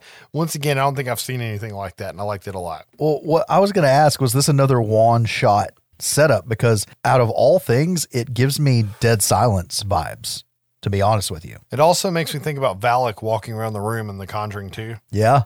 Right? Like until it gets into the painting and the painting charges out. Yep. Yeah, exactly. Because at this point, the bride pulls out a knife and charges at Judy, who holds up a crucifix and screams. The other girls hear the scream and come up to investigate, and they find Judy in the corner, cowering, praying, and hold up the crucifix. Judy lets Mary Ellen know that she was scared and that she can see things like her mom can see things. And she lets her know that she sees ghosts everywhere she goes. And Mary Ellen says that ghosts used to be people, and not all people are bad, so maybe not all ghosts are bad either, right? Foreshadowing. They find Daniela in the study going through files, and we see that she's looking at one of them on a serial killer named the Ferryman, and one of his victims looked just like Mary Ellen. She then finds the file in the black shuck about the man possessed that thought he was a werewolf, and you can tell from the things that she's saying that ever since she heard about the Warrens in the newspaper, she's done a bunch of research on them, right? Yeah. While Mary Ellen's looking at the Ferryman file, she wants to know what the coins on the victim's eyes were for, and Judy just walks into the room and says it was to pay for the ferryman to cross over the river Styx, basically, right? And Mary Ellen's like, we should go. We should get out of this room. And Judy's like, it's okay. I like to snoop in these files too. Right? Like, so this is something Judy does regularly. So let's just hang out and do it some more. Daniela then asks about a mourner's bracelet and finds out that it's in the room as well as the wedding dress, right? Like, as they're going through the different files about different cases. Judy is really opening up to Daniela until Daniela asks about the doll. And then Judy just stops in her tracks, right? And somewhere in here, she was like, oh, I've seen blah, blah, blah. I think it was the dress. It's in the room down the hall, blah, blah, blah. And she was like, what? And she's like, that's what you told me, right? Like, that's where all the creepy shit is. So she almost busted herself out. Oh, she did bust herself out. Yeah. But Judy lets her know that the doll is truly evil and to leave it alone. One of them then accidentally bumps a projector and it turns on, and we can see a video of Ed performing an exorcism like Josh mentioned earlier. And they stop the projector from running and decide to start the slumber party, right? Yep. They decide to get the night's festivities going off with the board game. And they go through a stack in the closet until they find Feely Mealy, which I skipped this part earlier. I'm sorry. When Daniela's walking through the room, there's a shelf and she's looking at something on it. And if you look, the Feely Mealy board game is like front and center right there. Okay. So exactly. We know that came out of the artifact room at this point. I can't believe that's a real fucking game. I know. Did it actually come out though? Because I feel like all of this is the RAM doing stuff and making you think you see shit that's not there. Oh, yeah. Because if you think about it, things that you see not in the room are in the room later. True. I think it's just him manipulating things. I think he can manipulate ghosts too, but we'll get to that later. But they pick Feely Mealy. Judy doesn't remember ever seeing the game, let alone playing it. And to anyone that doesn't understand how the Feely Mealy game works, you pick a card from a shuffled deck. It has an item on it. The item is in a box that has a hole in it, and you blindly dig through the box until you find what you think is the proper item, right? Terrible if you have roaches or spiders. It's just creepy altogether. Yeah. We should totally get it. I know, right? During Mary Ellen's turn, someone starts ringing the doorbell and beating on the door.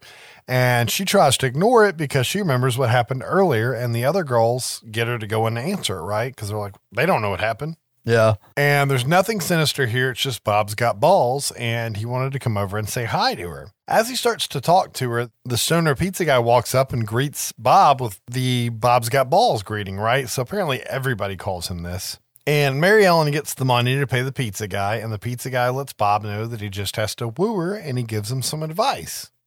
There's only one way to woo. It's obvious. Rock and roll. Mary Ellen comes back with the money for the pizza, and the pizza guy heads out, and she tells Bob that she would invite him in, but the Warren said no boys. She then asks him where he got the nickname, and we find out that he's the ball boy for the school sports teams, right? And that's why they say him, because Bob's got all the balls. They then say their goodbyes, and Bob heads out, right?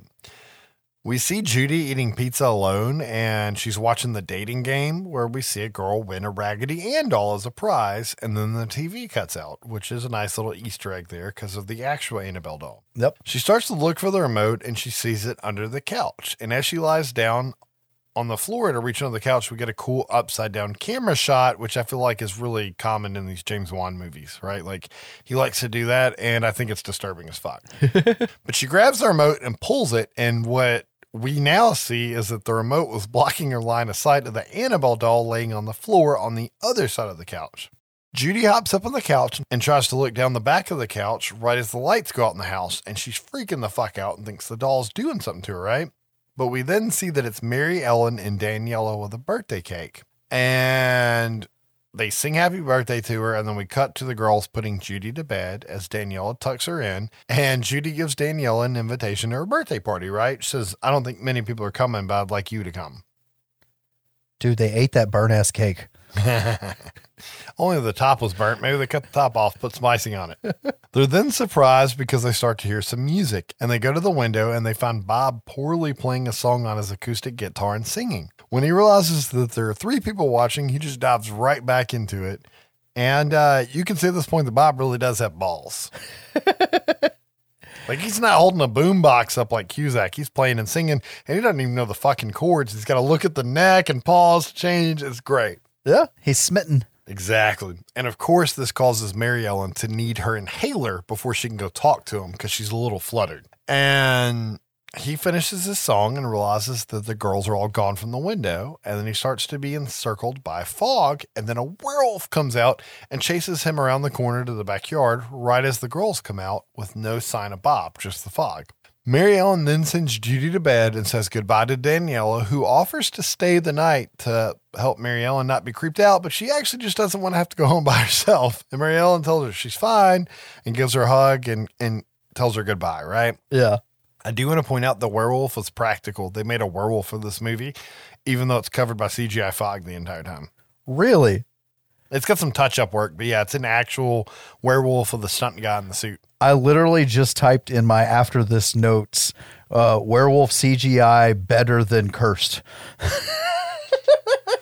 Non-CGI practical werewolf. Now, I'm sure some of the running through the fog scenes were probably CGI, but like when it's on the roof of the car ripping in, that's a werewolf. It's a stunt guy in a werewolf suit. No shit. That's awesome. Yeah. As much as we say how difficult it is to make a werewolf suit and how expensive it is, they made it for that small part, which I thought was cool. That's great. But we can see that Danielle is scared to head home alone in the dark through the fog. And she knows she's got to do it. So she takes a couple steps, gets cold and puts her hands in her pocket and finds that she still has Ed's keys. She knows that she's got to put them back so that she doesn't get busted and nobody gets in trouble. And she knows that she can sneak in through the back because the back door is probably still unlocked like it was earlier, right? Yep. Danielle sneaks in quite scared and quietly heads towards the study. She doesn't want the other girls to know that she took the keys or went in the room or anything, so she doesn't even want them to know she's in the house. As she walks past the artifact room, all of the locks in the door unlock and the door swings open. Upstairs, we can see that Judy is asking Mary Ellen how Daniela's dad died, and we find out that it was a car accident where Daniela was driving the car, and it wasn't her fault, but she blames herself, and only she blames herself, right? Which is interesting that the car wreck thing kind of happened twice in this trilogy. That's what I was going to bring up because that's like the whole Evelyn thing. But in Evelyn's case, it was actually her fault because she wasn't paying attention. She was looking at her daughter sleeping, right? True. Should have put her in the trunk. Oh, shit. I'm not going that far. But I'm guessing in this case, like a drunk driver or something hit them, right? And Dad died, she didn't. But anyways, we cut to the Museum of Death, where we can see Daniela checking out the room again, and she notices that the Annabelle doll is missing from the box.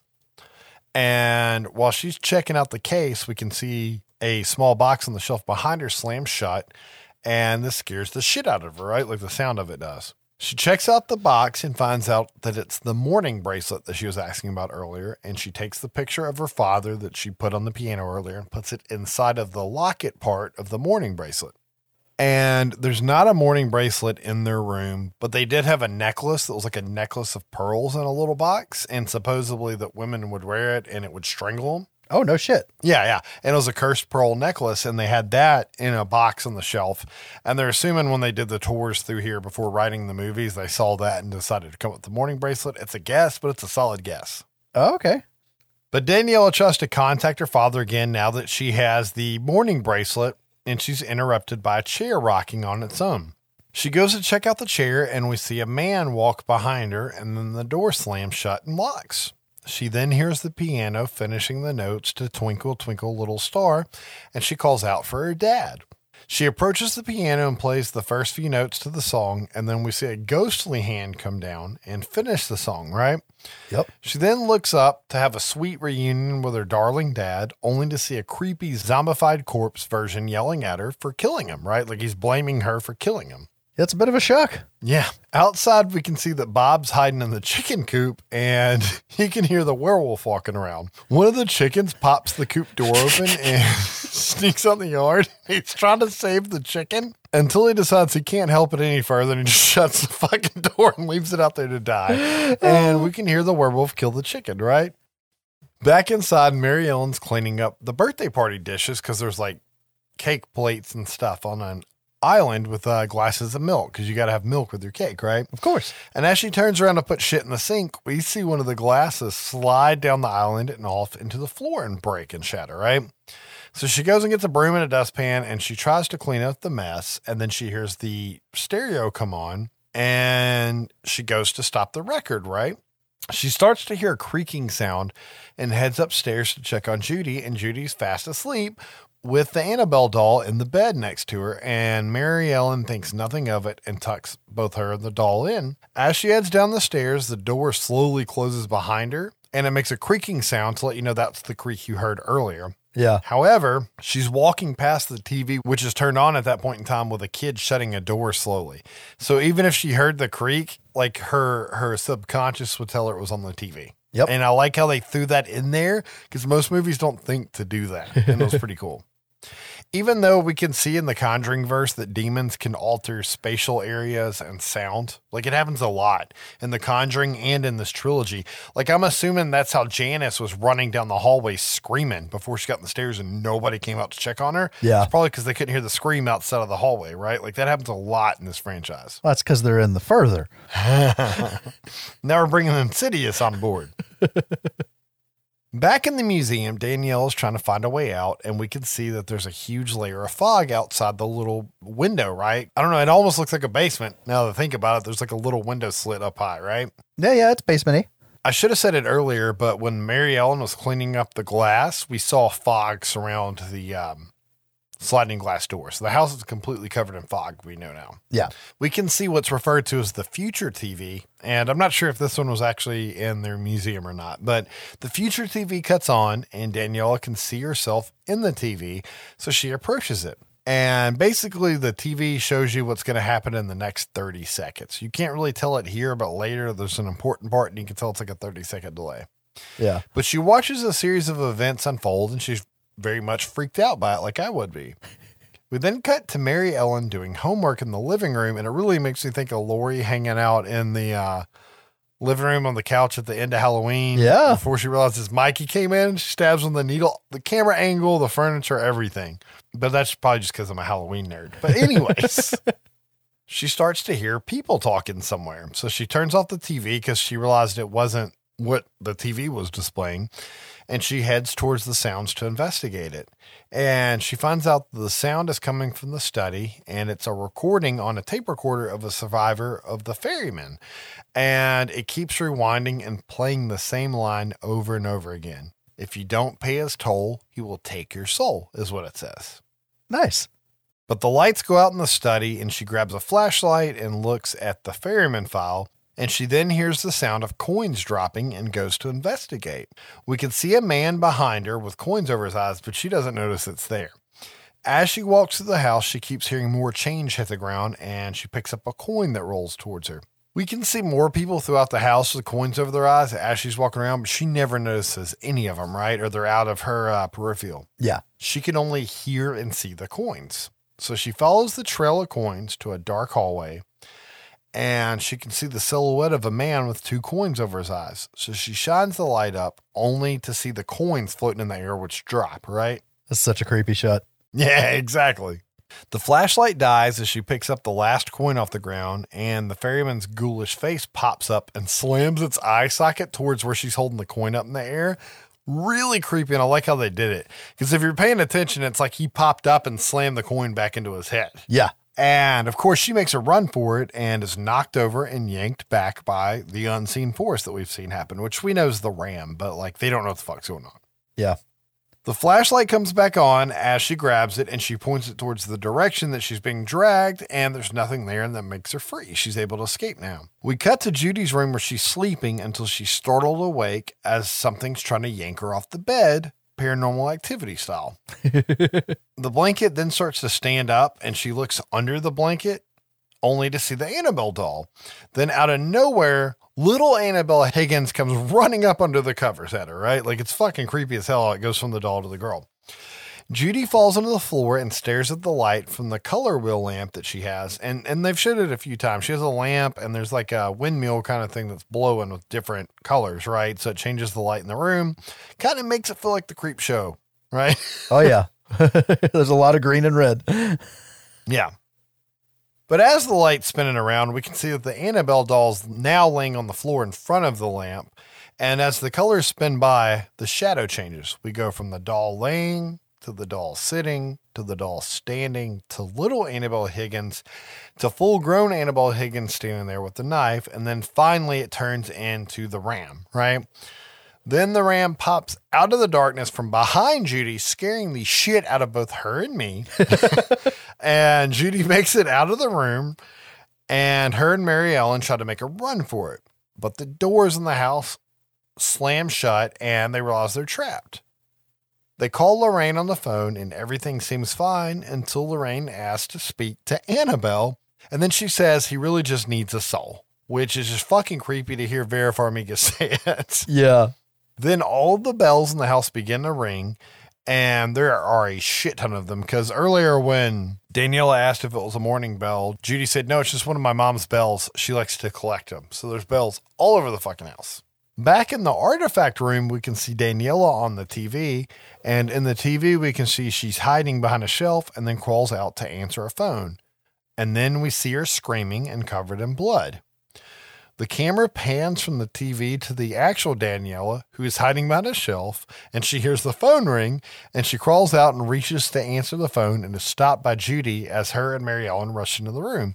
So I'm assuming you die if you answer the fucking phone, and they stopped her from answering it. Maybe. All the artifacts in the room start to activate, and the typewriter starts typing "Miss Me" over and over again. And Judy says that the doll is doing all of this and it wants a soul. Daniela starts crying, saying that she wanted to tell her dad that she was sorry, and they ask her what she did, and she says that she let the doll out, right? And then they ask, what else did you touch? Everything. She really did touch everything. Yeah. At this point, everything in the room goes crazy, and they make her run for it.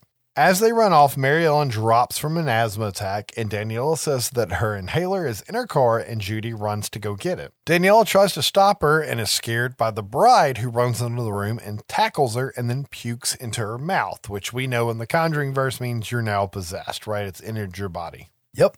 Outside, we can see Judy makes it to the car, which is covered by fog, and she gets inside to look for the inhaler, and the door slams. We can then see glimpses of the werewolf running around the car, and she can hear it. And then it jumps on the roof of the car and slashes through it because it's like a soft top convertible, right? Yep. And the werewolf starts to reach for her, but she dives out and books it to the house. The party's bard then appears out of nowhere and saves the day by smashing the werewolf in the face with a guitar. Bob runs off, broken guitar in hand, and Judy makes it inside to give Mary Ellen her inhaler. The girls then hear Daniela crying for help in the house, and Mary Ellen wants to go save her, and Judy stops her from going and says, that's not Daniela, that's something else, and it has a hold on her, and she can feel it. She says they need to find Annabelle and lock her in the case, and it'll free Daniela. And that's her psychic powers kicking back in. And at this point, we're diving into what I call the third act. Mary Ellen asks Judy if she knows where the doll is, and Judy says she doesn't. And then she senses something and sees the ghost of the priest from earlier at the bottom of the stairs, and he walks off. She looks to Mary Ellen and says that not all ghosts are bad, right? And she decides to follow the priest. And that lets you know that the priest's ghost was there to help her the whole time. Yes. The duo walks through the foggy house, and they spot the Oni samurai suit, and they can hear the sounds of people being violently murdered as they walk past it. They make it into the study, and they see that Annabelle's sitting in the closet, and then the closet door slams shut and locks. Judy says she doesn't know where the key is because she didn't even know you could lock that closet. And then they find a Feely Mealy card on the floor that has a picture of a key on it. And goddamn, this is fucking genius here. They then see the Feely Mealy box in the middle of the room and realize they have to reach in and feel for the key. And Mary Ellen's freaked the fuck out and slowly starts trying to get her hand towards the hole. And then Judy just quickly slams her hand in there, grabs the key, and yanks it out. She's psychic. She can find it easier, right? Question. Why didn't either one of them just pick up the box and turn it sideways and shake? They would have shook a giant fucking demon out. You know it. I think they were better with with Mary Ellen tricking the demons into thinking that they could rip her hand off in a second, and then Judy just like psychic sneaks through another hole and grabs it. I think that worked better. Yeah. But once they unlock the closet door, it's no longer a closet, but it's a long tunnel lined with all of the victims from the ferrymen with the coins on their eyes. Like they're in coffins, like old Wild West photos with coins over their eyes. And there's a lantern hanging. So Mary Ellen grabs it and heads down the tunnel while Judy stays in the study to pray. And I think the door shuts at this point. I guess Judy's just trying to bless Mary Ellen as she walks through the tunnel. Yeah. As Mary Ellen walks past these bodies, you keep waiting for one of them to jump out and grab her, and they don't. But you do hear coins dropping behind her as she walks by. And as she makes it down the tunnel, she eventually sees the victim that looked just like her, but with coins over their eyes, dead in the coffin, and it's clutching the Annabelle doll. The lantern, of course, goes out at this point, and she reaches for the doll, but the corpse has a death grip, I guess you would say. And Mary Ellen keeps yanking on the doll until the corpse jumps at her and screams at her. And we cut back to the study where Judy's praying, and the closet door slowly creaks open, and the doll is flung towards her on the floor. So you don't know what's going on at this point, and then you hear Mary Ellen yell to go, and Judy grabs the doll and runs off. So Mary Ellen sprinted down the hall and chucked the doll, I'm guessing. Yeah. Judy runs into Daniela, who's wearing the wedding dress that makes you go crazy and murder people if you wear it, which is what we heard from the file earlier. And she has a knife in her hand. She also looks possessed as fuck. Yeah. Mary Ellen tries to fight her off and loses, and possessed Daniela starts to drag Mary Ellen off somewhere and backs up to the wall where the projector was pointed earlier. Judy hits the button and turns the projector on, and it projects Ed performing an exorcism holding up the crucifix, and it works and exorcises Daniela. I thought this was fucking awesome how they did it. Yeah. Because the demon's in the body, there's a crucifix being pointed at it, there's a demonologist yelling a prayer at him, and it worked. I thought it was a really cool use of old footage to do that. Yeah, hadn't seen that done before. Totally buy it. But Judy runs off, and she's running past the Feely Mealy box, and what we've been waiting to happen the whole fucking time, hands come out of the holes and grab her and trip her. But she is able to get away, and she runs into the artifact room. As they open the cabinet, we can see the black demon hand of the ram slam the door shut, right? Like he's stopping her from opening it. So from a different perspective, you might have just saw an unseen force closing the door, but now we know that anytime you see shit like that, it's the ram. Yeah. He starts to growl, and he knocks Mary Ellen back to grab Judy. And the way he's moving is creepy as fuck because he's missing several frames as he's moving, and everything else is moving normal around him. Yeah, it's dope. Yeah, I liked it a lot. He pins Judy up against the wall, and he starts to suck her soul out of the body. And I'm not really sure how this works because I never saw Judy offer her soul to the ram at any point in time. Ah. So I feel like it breaks the lore of the franchise a little bit because he's eating her soul. True. Or maybe he's just tricking him and making him think she's eating her soul. Who the fuck knows? But anyways, Judy resists him and grabs a crucifix that's on a shelf, and she puts it on his head, and it burns him, and it sends him running away. Just like Nightmare on Elm Street. A little bit. The girls start getting surrounded by the artifacts that can move, and Judy starts to say a prayer. They throw the Annabelle doll into the cabinet and try to close it, but are just barely not strong enough to get the door shut all the way. And then out of nowhere, Daniela jumps out in her normal clothes and grabs the door and helps them slam it shut. It took the power of 3, apparently, to get this demon conquered. And everything seems to go back to normal. Daniela asks if it's over, and Judy lets her know that it is. The evil has been contained.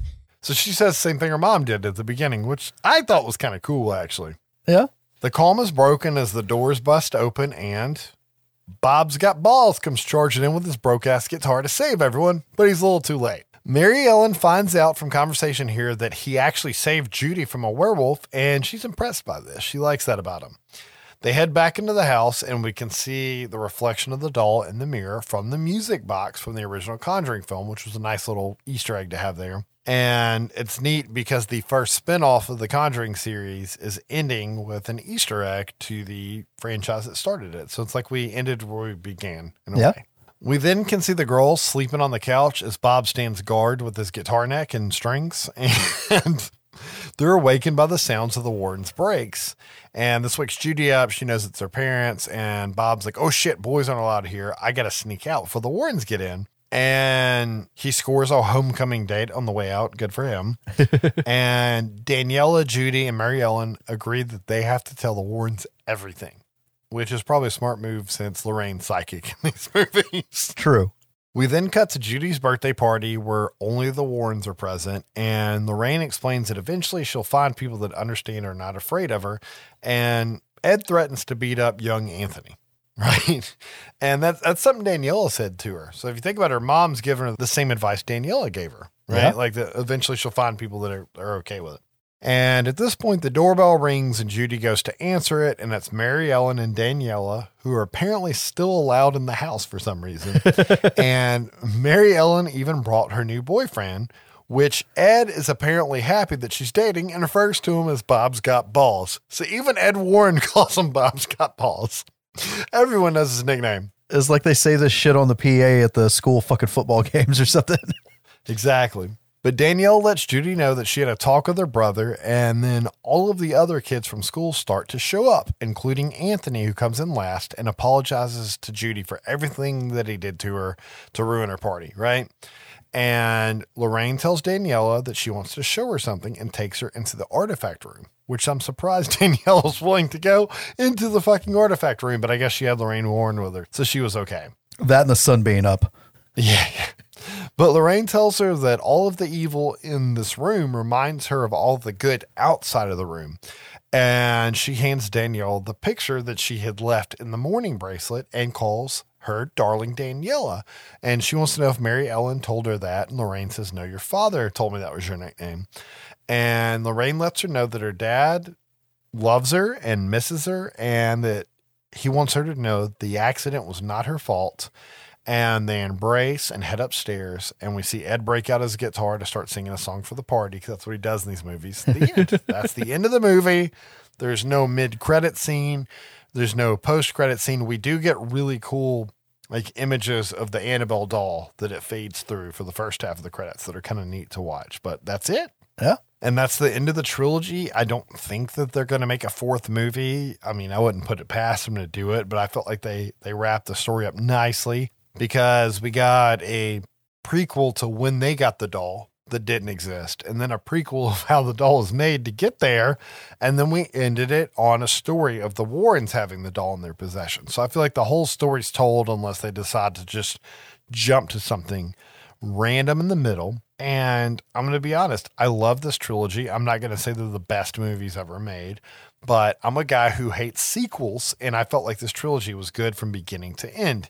And I feel like, honestly, most modern horror franchises, I feel like the trilogies and the two films have been pretty good recently. Pretty good track record of it compared to like 80s movies and shit. Yeah, it tells a complete story, and I'm like you. I think it's good to close it here. It is amazing that as a trilogy, it's actually good. Like you said, I totally agree with that as well. I really like the ideas and the things played with in the Conjuring universe. It makes me want to go back and watch the first two Conjuring films and The Nun just to see what else, that fucking thread that goes through that I'm sure there's shit we're missing without going through all the movies before this episode. Yeah, I definitely want to watch The Nun again with new eyes because I saw it opening night in theaters and I don't remember it being bad, but I don't remember it super impressing me either. And I've never tried to watch it again or even talked about it or thought about it even. And after hearing the way you felt going back and watching the first Annabelle movie, it makes me really want to do that with The Nun. I'm exactly the same for the same reasons. And I haven't seen The Nun since theaters. So I got to go back and watch it now just to see how it all pulls together. It's really neat, man. We'd have to pull up the numbers, but sequels and spinoffs are like the worst of the worst. Yeah. And this franchise on its own has made huge return on investment. Honestly, anything James Wan has touched has made a shit ton of money off of a little money. Yeah. And he's using directors that aren't famous directors yet that made shorts that he discovered, which makes it even cheaper to make the movie. He knows how to get fucking horror movies made cheap. Yep. And it's been really fun kind of over the history of this podcast to watch how fast Atomic Monster has spun up and everything that they're producing. And really neat to be one of the early directors we covered and say, man, I can't wait to see what he does. And he's fucking building an empire. And I cannot wait till Malignant comes out because I want to see how he handles the slasher. But yeah, they're really fun movies without being too hokey. I do want to say that like the third one is the most fun ride out of the three. Yeah. I agree. It's a little less serious, so to speak, than the first two. Honestly, I think it's because we're both huge Conjuring fans and it feels like a Conjuring movie. Like throughout, all the way through. Part of why this trilogy is so good, though, is we had the same screenplay writer writing all three movies, and he got to direct the finale. And then we had James Wan, who's in charge of the Conjuring verse, producing all three movies. And he's not a fake ass producer. He's an on-set second director kind of producer, right? And that was really nice to have that because most horror franchises, you have random people directing every movie and most of them don't even belong there. They're famous for doing this and ended up making a horror movie, So it was really nice. I did think it was interesting that online, everybody praises the second film the most. Like it gets praised like The Witch does sometimes. And I don't think there was a bad movie out of the bunch here, but I will say that was my least favorite out of them just because I feel like you could have had the first one and the third one and skipped it and you wouldn't have had any problems with the story. You could have. But I guess that's a good way of making a prequel, though. Like if you're going to make a retcon prequel, it's nice that you can tell a whole story standalone and it not affect any of the other movies, right? Like that's pretty cool. Exactly. And I think right now I'm stuck between the first one and the second one being tied for my favorite for different reasons. Like I said, the third one's just more of a fun ride. Yeah. Out of the third one, with the way this shit has gone, I'd love something with the ferryman. The ferryman, that whole segment in the movie is the most fun for me and the scariest for me. Yeah. I thought that was really cool. I would rather have a ferryman spinoff than I would the Tall Man from Conjuring 2, which they're actually making. Oh, the Crooked Man? Oh, the Crooked Man. Yeah, I'm sorry. Yeah. I do have to say one thing real quick that I brought up and I need to come back to. When she does get the keys and goes to unlock the door, you notice that it's only like 3 of the locks require a key and then the rest of them are just latches that she's sitting there sliding and turning. I just assumed that they had locks that you had to unlock before you could slide the latch, but you might be right. I don't know, man. That one really bugs me. My favorite two were the first and the third, and it's because I'll just start with the third one. It was really fun, like you said, and it felt like a Conjuring movie, and I enjoyed every part of it, and it was just fun to watch. However, the first movie scared the shit out of me on multiple occasions and made me have to get a child to sleep in the bed with me to make me feel better. So I will say, I feel like the first as a standalone horror movie was a great fucking horror movie, even though I never saw it before the podcast because everybody wrecked it online. And I thought it was fucking great, and it actually freaked me out. I do know it's because I'm religious and I actually believe in demons. So that's probably why it scared me more than the other ones do. But like they all had that angle. And the first one scared me. The second one was just a good movie. And the third one was a fucking fun movie. So as a whole, I thought it was a really balanced trilogy. But like I said, it goes back to a lot of the same people making the movie, right? Yep. It keeps it all tied together. And it made it fun. And there's the first one, and I know a lot of this is the time period that it's set in, but it actually has a bit of that old throwback feel to it as well. Yeah, that's a lot to do with the Rosemary's Baby Easter eggs, basically, right? Like that added to the vibe a lot. Yeah, it worked in Rosemary's Baby. Let's fucking use it here. I do want to point out I wish I could pull up all three. Going back to the first one and, you know, what James Wan touches. The first one had a budget of $6.5 million, made a box office of 257. They gave him $30 million for the second one. Jesus. 231 million is what it made. Okay. And then the third one, they dropped the budget back down to 15 million, but worldwide made 306 million. It seems like most of his horror movies make in the 300 and something million range. Yeah. Now, when he makes a superhero movie, it makes $2 billion, but you know. But yeah, like what James Wan touches does good. I have to do one thing real quick. Okay. Cause I always fuck this up. Coming back to something I meant to say earlier in the second movie. If you'll pay attention throughout the house, there are honeybees everywhere. Really? Yeah, they're in the wallpaper. They're in the stained glass. They're carved into the banister of the staircase. And it leads me to wonder what, and I guess this is why it's there, because it's B. What all did the parents really do? What all did they try to fucking summon to be able to get their girl back? And I said I was going to come back to it and didn't. And I wasn't going to let that happen this episode. I thought it'd be fun because you brought up the real history of the Annabelle doll in the beginning. And I'd kind of like to close this out with something more recent about the real Annabelle doll.